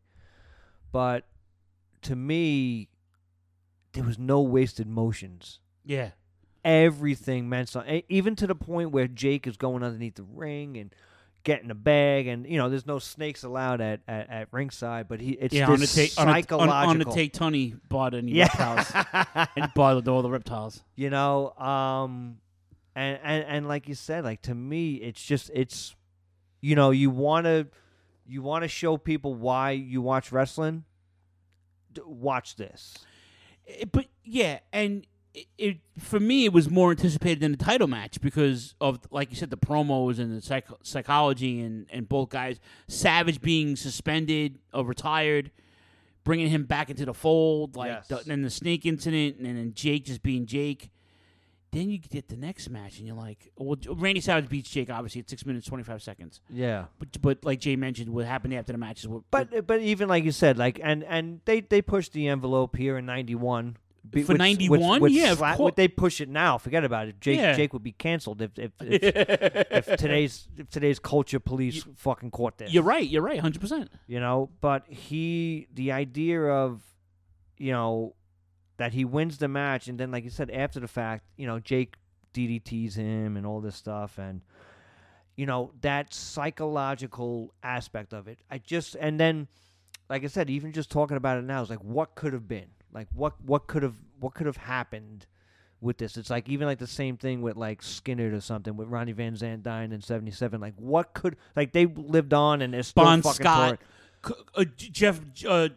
John Bonham. Yeah. You can. I mean, what could have been? What could have been? Of course. Who the drummer from the Who? Pete Moon. Pete Moon was a fucking Keith Moon. Keith Moon. I'm sorry. Keith Moon was a psychopath. But if he would have stayed alive, would the Who have gone in that direction that Daltrey took them in with the fucking symphonies and all the stuff that Pete Townsend was writing? I get it. It just goes to show the impact that a performer can have on a genre, period. But it's just like the match itself was and it's probably, the match probably, if you look at it in a bubble, probably not that good, but the storyline that surrounds it before and after makes the salad course that much better, because it's like going to Sizzler and getting that second salad. Because the match wasn't good, but man, the pre and post match stuff was just 100% so much better. 100%. I get it. And then, like I said, then you go to the next match, and then you got the Warlord against the Bulldog, which I enjoyed this match, but this match went like fucking 12 minutes. 12 minutes, 45 seconds. You could have knocked off half of this. Give me another 6-minute match, and give Jake and Savage the 12 minutes. Or put this match on the pre-show and give us fucking Piper and Flair, who have chemistry. Yeah. Like, legit, because they were friends, they were tag team partners, they were enemies. And I tell you, like, the Warlord, I mean, the epitome of a pro wrestler, in a sense of this big, lumbering guy who looks so menacing. He had such a great look. Not as good as a wrestler. I don't want to really kind of cast too much. He was a tag shade. team wrestler. Yeah, I don't want to cast too much shade at him, but listen, late 80s, early 90s, he was a steroid guy. Yeah, right. He admitted it, and he was part of the whole program, and he was a tag team wrestler who broke off, and and this is when Bulldog was, they were trying to push him as a singles guy. Yeah, we're gonna lead into, obviously. He had a good match here, but we're gonna push him in as a singles going next into year to SummerSlam, which I can't wait. I cannot wait to watch. That might be our 10th anniversary. Show. Oh, that might be a good. That's a good watch. SummerSlam Wembley. 92, Wembley Stadium. This match was good, but like you said, I mean, compared to the tag match, I would love to have seen Legion of Doom against the Rockers, which I don't. To my knowledge, I've never seen that. They weren't, but they were both faces. Yeah. So on house shows that was normal. Wasn't normal to us though. You Yeah. didn't see that a lot. You know, especially with Two-Face. The last time I saw that on a WWF card was the Wrestling Classic. Yes. When was it Davey Boy Davey. that fought Ricky Steamboat. Yes. You know, you didn't see a lot of that now. You didn't see it back then. That wasn't really a thing. But and it's funny. I actually just not quote unquote not watching wrestling, but the other morning I went on Hulu and they have the Dark Side of the Ring. I actually watched the Dynamite Kid episode. Which My God, great, huh? And they don't really talk too much about Davey Boy, which I guess but he plays. I think they kind of left that part out, which we're taking a huge sidebar here, but that's what we do. They left that part out of the Dynamite Kid story, which I think does play. Like they made a big deal out of him, punching Jacques Rougeau and Jacques Rougeau punching him back, and they're saying that's what broke him. But they don't talk about the partnership that was Davey Boy Smith and a Dynamite Kid, where Davey Boy Smith essentially went into business for himself and Well, he had to because Dynamite went into a depression. He got injured. Yeah. He took himself to Japan. Tried to start another Bulldog team with Johnny Smith, and it was like, all right, it wasn't the same, but like, Yeah. And then of course, Dynamite was just trying to make more money and be more prominent, but it just wasn't gonna. I feel like he wanted to be a singles guy and he couldn't. Yeah. Which I think which pushed Chris Benoit to be where he was at. Yeah. Because he mimicked his career on Dynamite Kid. In more ways than one, right? But in the same breath, he pushed himself to the point where he went insane and fucking killed his family. So I'm not saying Dynamite Kid did that, but but you see what my point. To get back to the match was good. The match was they had the full Nelson competition and all this stuff, which led me to think about what was, in your opinion, what was Davey Boy's downfall? Like why wasn't he as big as, say, a Bret Hart? He had charisma. He had the in-ring stuff. Was it his personal stuff behind the scenes? Had to be. Because he at that point he went to WCW. Yeah. And became like a star. Yeah. He was in main events with Sting and Vader and, But he was never the main event. No, he wasn't. Yeah. And it falls under that whole Luger thing probably where he was, maybe they knew he was abusing his body. Maybe he was an asshole. Maybe he didn't, Yeah. Maybe he had that stigma as a tag team wrestler. Yeah. A lot of guys got shoehorned into being a tag team wrestler, but when they break off, it was like, listen, Marty Jannetty was IC champion for like 10 minutes. Yeah. Marty Jannetty was a good hand, but he was shoehorned as a tag team wrestler. But where Shawn got the glitz and the glamour, and rightfully so. But when they break up a tag team where both guys are good and it's not just how you break up a tag team, one guy's better than the other. Obviously, like Bret Hart's better than Jim Neidhart. Yeah, right? but the difference with the Rockers was, arguably, Marty Jannetty was the better wrestler. He was a more right, but dynamic. Shawn had more of Shawn was more well rounded. Where Marty didn't have like that. Actually, Matt Squires puts your face on Marty Jannetty or our faces on Marty Jannetty. And oh yeah, on a PSA not to smoke. Oh shit! I hope I don't get kicked through the window now. Yeah, I think you do. I think he could. Yeah. So So now it's like they a lot of these guys got shoehorned into that stigma, like being almost like an actor or an actress being typecasted. Yeah. So they didn't take the time to invest in. Look at Barry Darsow. Darsow was forever a tag team wrestler. Forever. He was Crusher Khrushchev. Yeah. He was Smash.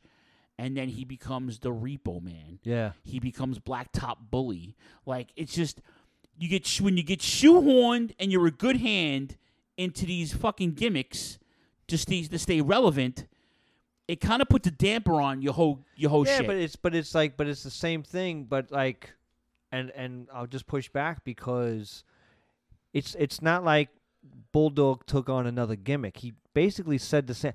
Like my point being is that obviously when the British Bulldogs were together, and you're more of the expert on this because I've seen a lot of their matches, but the hype I don't see what everybody else saw because, like I said, that's the generation before me.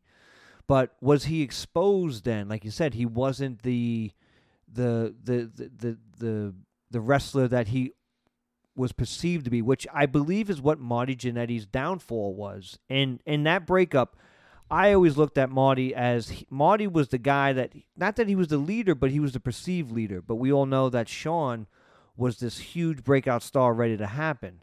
And when Marty went out on his own, he got exposed. Once again, I think you can coincide, you can connect the personal choices of Marty Jannetty and Davey Boy Smith for that matter.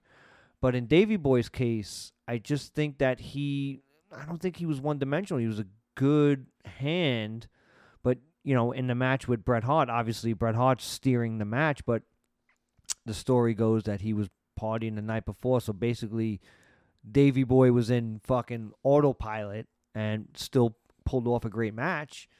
But maybe that was his downfall, was the idea that he was all about the party scene and wrestling came second, whereas with Shawn was about the party scene, but wrestling obviously did take precedent. I don't know. The gimmick was always there. He had a look to him. He could wrestle. I think he got stigmatized into either backstage politics or the shoehorning yeah. of him being a tag team wrestler. All right, speaking of Barry Darsow, the next match, the Repo Man and Ted DiBiase with Sensationalist Queen Sherry, not the Queen anymore. Yep. Against El Matador, Tito Santana, and Virgil. This all makes sense because all the guys are feuding with each other. Again, another match that went too fucking long, 11 and a half minutes. Yeah, and like you said, I mean, we're rounding out almost a year of the Virgil DiBiase storyline here. Like, it's like, we're still going with this, and I'm not saying that it's, old hat, but it lost a bit of steam, you saying? Yeah, and then once again, now we're introducing the Repo Man, and Tito Santana, the El Matador. Like, we're at this in-between style now where we got Repo Man, we got all these kind of gimmicky stuff, El Matador, which personally, I always actually kind of liked El Matador. I always knew who Tito Santana was, and I was like, why is he the El Matador? I was like, oh, well, maybe he's a bullfighter now. Like, but it's just like we need something new. We need something new for Tito. Yeah. Let's put a cape with him, and we'll just say he's a Matador. That's it. Put him out. Yeah.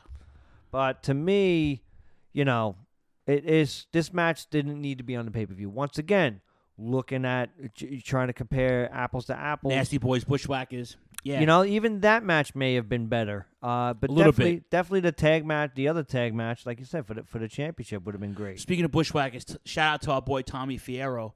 He's running the ISPW promotion now, and he just is co-owners with one of the Bushwhackers now. They bought a piece of the company. Oh, get out. I think it's Luke or Butch. I forget which one it is, but then one of them bought the company with him. So they need to be running shows with them, so that's pretty cool. ISPW. I gotta check that out. We have to call Tommy and make it out there. I know he's having a convention in May, so we should be out there. We have a table still paid for. And here we go. Main event. First off, I love this fucking Hogan promo. The Hogan promo. Oh, you want me to play it? No, you don't have to play it. Okay. But I just love, once again, going back to the nostalgia of it. The Undertaker promo, or I should say, Paul Bearer promo from the end, that they played in the beginning of the show was great. What was even better about it, and WWF at this point was really working cinematically, where the different cut shots, all right, and then they'd open up the casket and the camera was inside, and Taker and Gene Okerlund are looking inside. I played that one. Great, yeah. But it's the video aspect of it was great too. The green, the light, and they did it here too with Hogan. Once again, going back to, and it's almost like we're going to take the pin out of the conversation with the Hogan stuff, because why take the belt off to put it back on? Obviously, they were getting to an area of, they needed to do some kind of gaga, as Pat Patterson would say, and they need to have the title be held up, and which is going to bring into the greatest Royal Rumble coming up, 92. Which, by the way, we're going to be doing a 30th anniversary show in January. Yes. And Kevin, Shining Wizards Kevin, will most likely be joining us. Oh, word up. Via satellite. Awesome. Oh, that's even better. Because he And references it every day. yeah, but so once again, with the benefit of hindsight, okay, it makes sense. But at the time, why put the belt on Taker just to take it off? But now it does make sense. But Right. But I remember just thinking that at the time. And this match, I didn't see this live. I didn't see it at the time. But I remember the match. It was on a Coliseum video with Hulk Hogan's. It was Hulkamania's greatest matches. I think it was like Hulkamania 3 or Hulkamania 4. Yeah, Yeah, I remember that. and the match itself, the Survivor Series match was good. This match was, I think, in my opinion, a little bit better. I think You said that last week, 2 weeks ago. Yeah.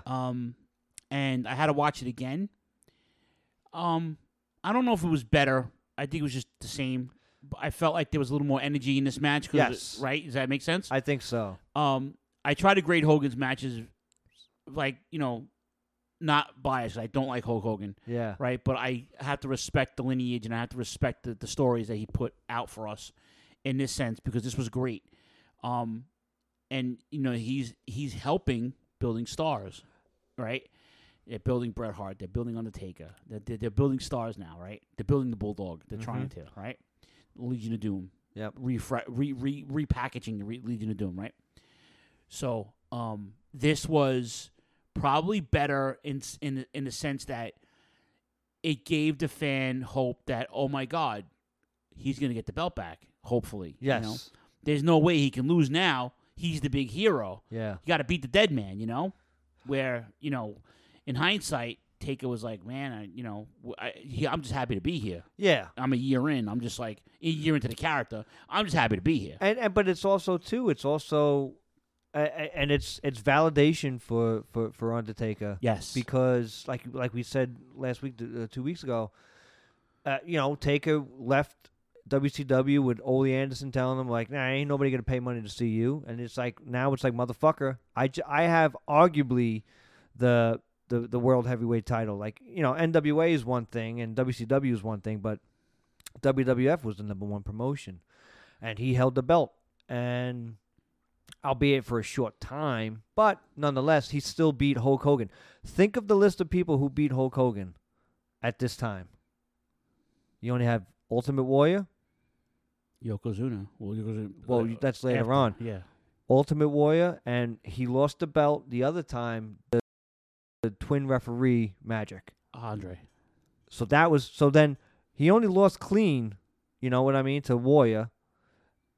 He has a pinfall. It's albeit not clean, but nonetheless, it's still a pinfall victory over Hulk Hogan. That's a fucking feather in the cap to Undertaker right there, and that's something that I think once again plays into obviously how Mark Callis is as a performer, but also Vince McMahon's insight or foresight, I should say, to how Undertaker can progress. And he's like, oh, this guy's going to stick around for a while because it has all the makings of a shitty gimmick. Listen, and he becomes a 3-time world champion, Taker. So Yeah. it's like, I can't. He won the Rumble 5 times. Yeah. Like, come on, man. Arguably, he is pro wrestling's Joe Montana, or like He's Vince's second greatest invention. Yeah. Next to Hogan. Next to He it depends on who you ask. I mean, it's the lineage. If you speaks ask for itself. if you ask Hulk Hogan, he invented Hulk Hogan. He invented He stole Austin Idol. He stole from Superstar Boogie Woogie Billy- Man. He Superstar stole from Billy Billy Graham. Graham. Yeah. Stole from Dusty Rhodes. Yeah. Put it in a big pot. Made it happen in yeah. '83. I get you. In AWA. But that being said, without Vince's machine, it wouldn't have happened. So I personally agree with you, but he's without a doubt Vince's greatest creation is the Undertaker. I think. I'm sorry, he won a Rumble twice, not 5 times. Yeah. Right.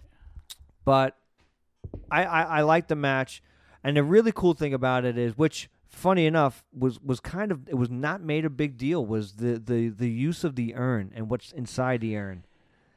And it was not, for whatever reason, was kind of ignored throughout this whole time. And why I think it was on Coliseum videos and all this stuff. PWI Best Heel of the Year.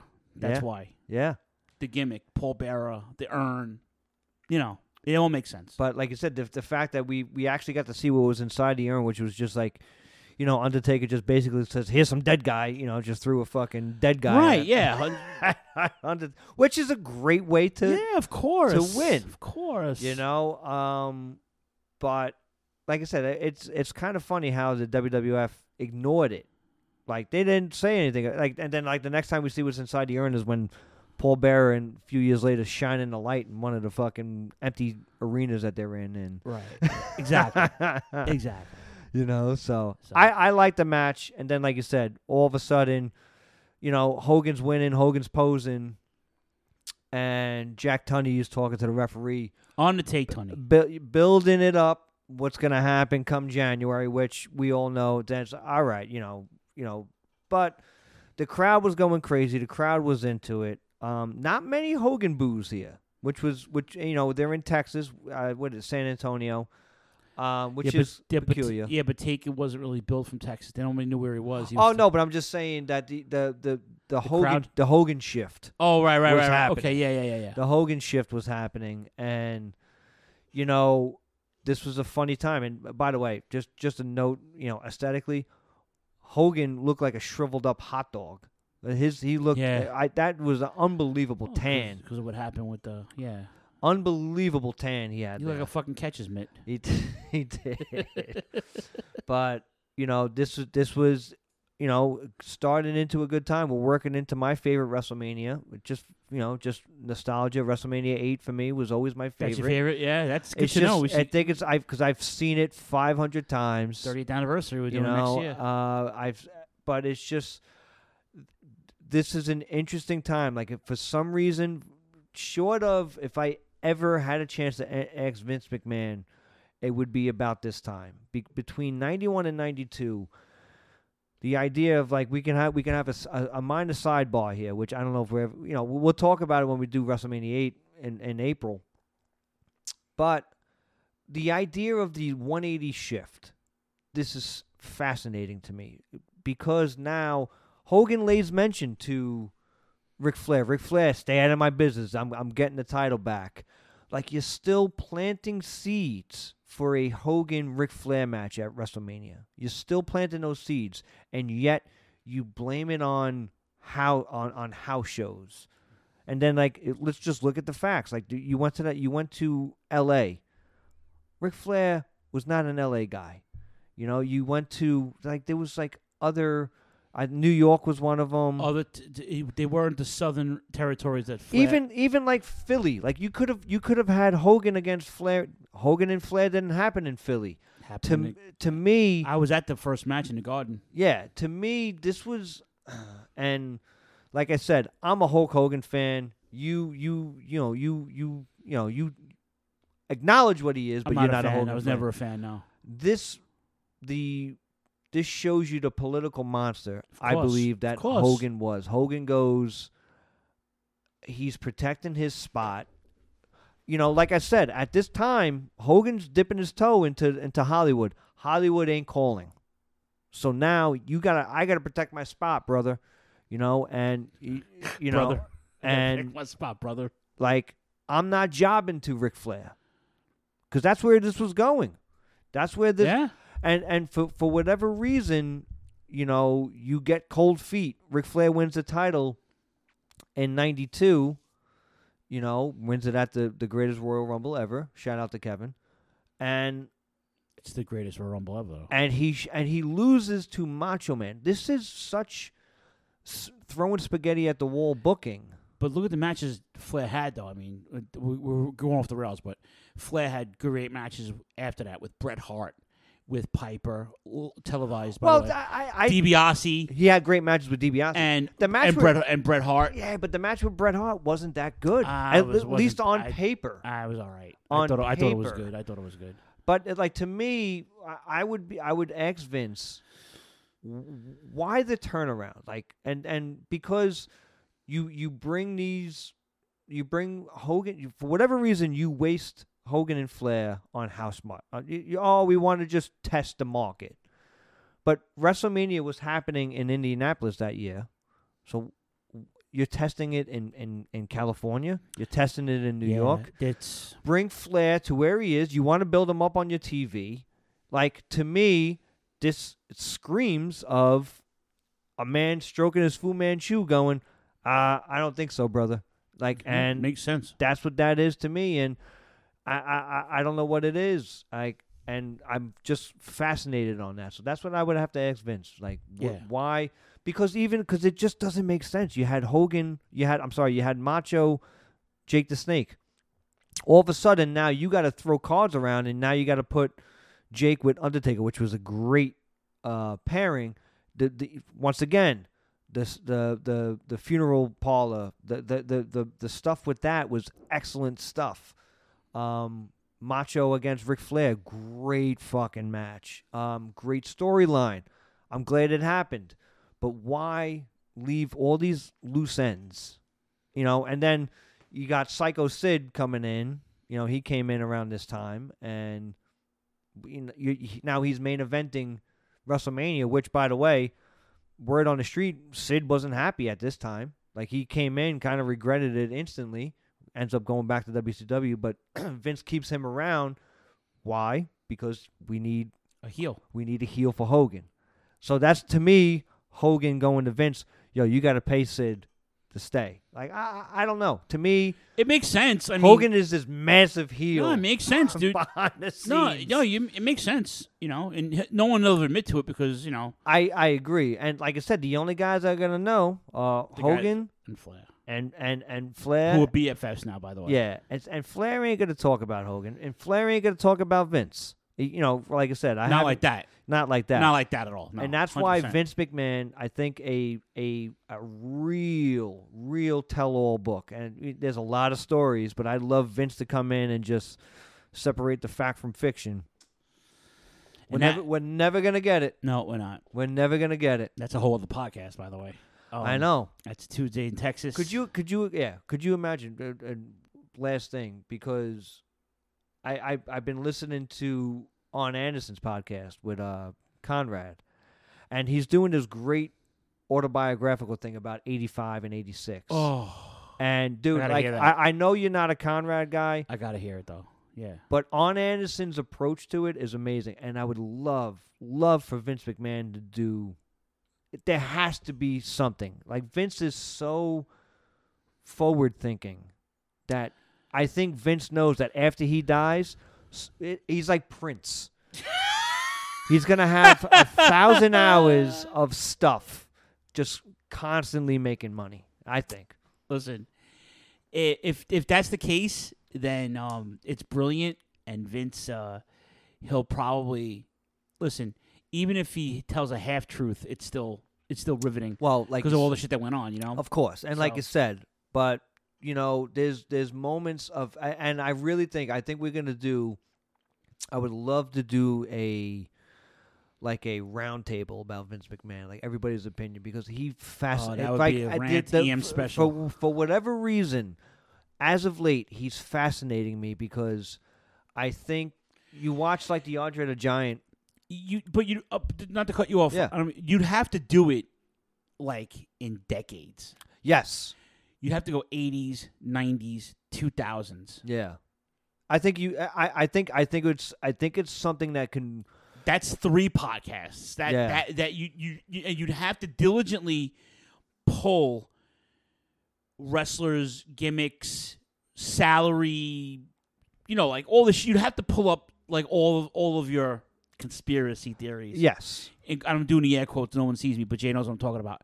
You'd have to pull up all of your theories to coincide with why it's all this is a fucking he is an enigma. It's period, hands down, and let alone all this stuff. I mean, like I said, we're taking it really into the woods here. Yeah. But like he's fascinating in that in that sense, because as a guy who, you know, he had, you know, money troubles in the 80s, you know, bought Georgia Championship Wrestling, sold it back to the Crockett's, allegedly used that money to fund WrestleMania. I think WrestleMania probably would have happened anyway, because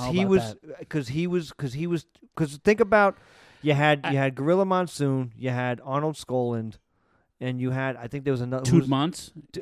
Or what the other guy was? Was he around then? George, whatever the fuck his name was. I know what you're talking about. But he had those guys who he was still paying from buying. Oh yeah. You know, so I think he would have just tapped into that ATM and gone, listen, I have this vision, it's gonna work. We're gonna mix MTV with pop culture. Yeah, I gotcha. You know, so I think it might have happened anyway. But the fact that he even did that, and then like there's even a story about years later when he sued WCW with Scott Hall and Kevin Nash for using their likeness. Which, by the way, I don't care what anybody says. Scott Hall came out talking like Razor Ramon, yeah, of course. Like, so, be that as it may, he sued them, and supposedly, you know, the story with WCW is every time you would sue them for a certain amount of dollars, and they would just pay you off. And I think they said that whatever the settlement was, basically Vince used to buy the company. Yeah, look how that turned out. Exactly. So that's let's keep that. I think we put our heads together. I think we can get that going. Yeah, little Vince McMahon podcast. We reach out to the network affiliates. So the Wizards would do it. I'm definitely know Double A and Tony C. I'd love to get Double A's take. Yeah, on he that. would definitely do that.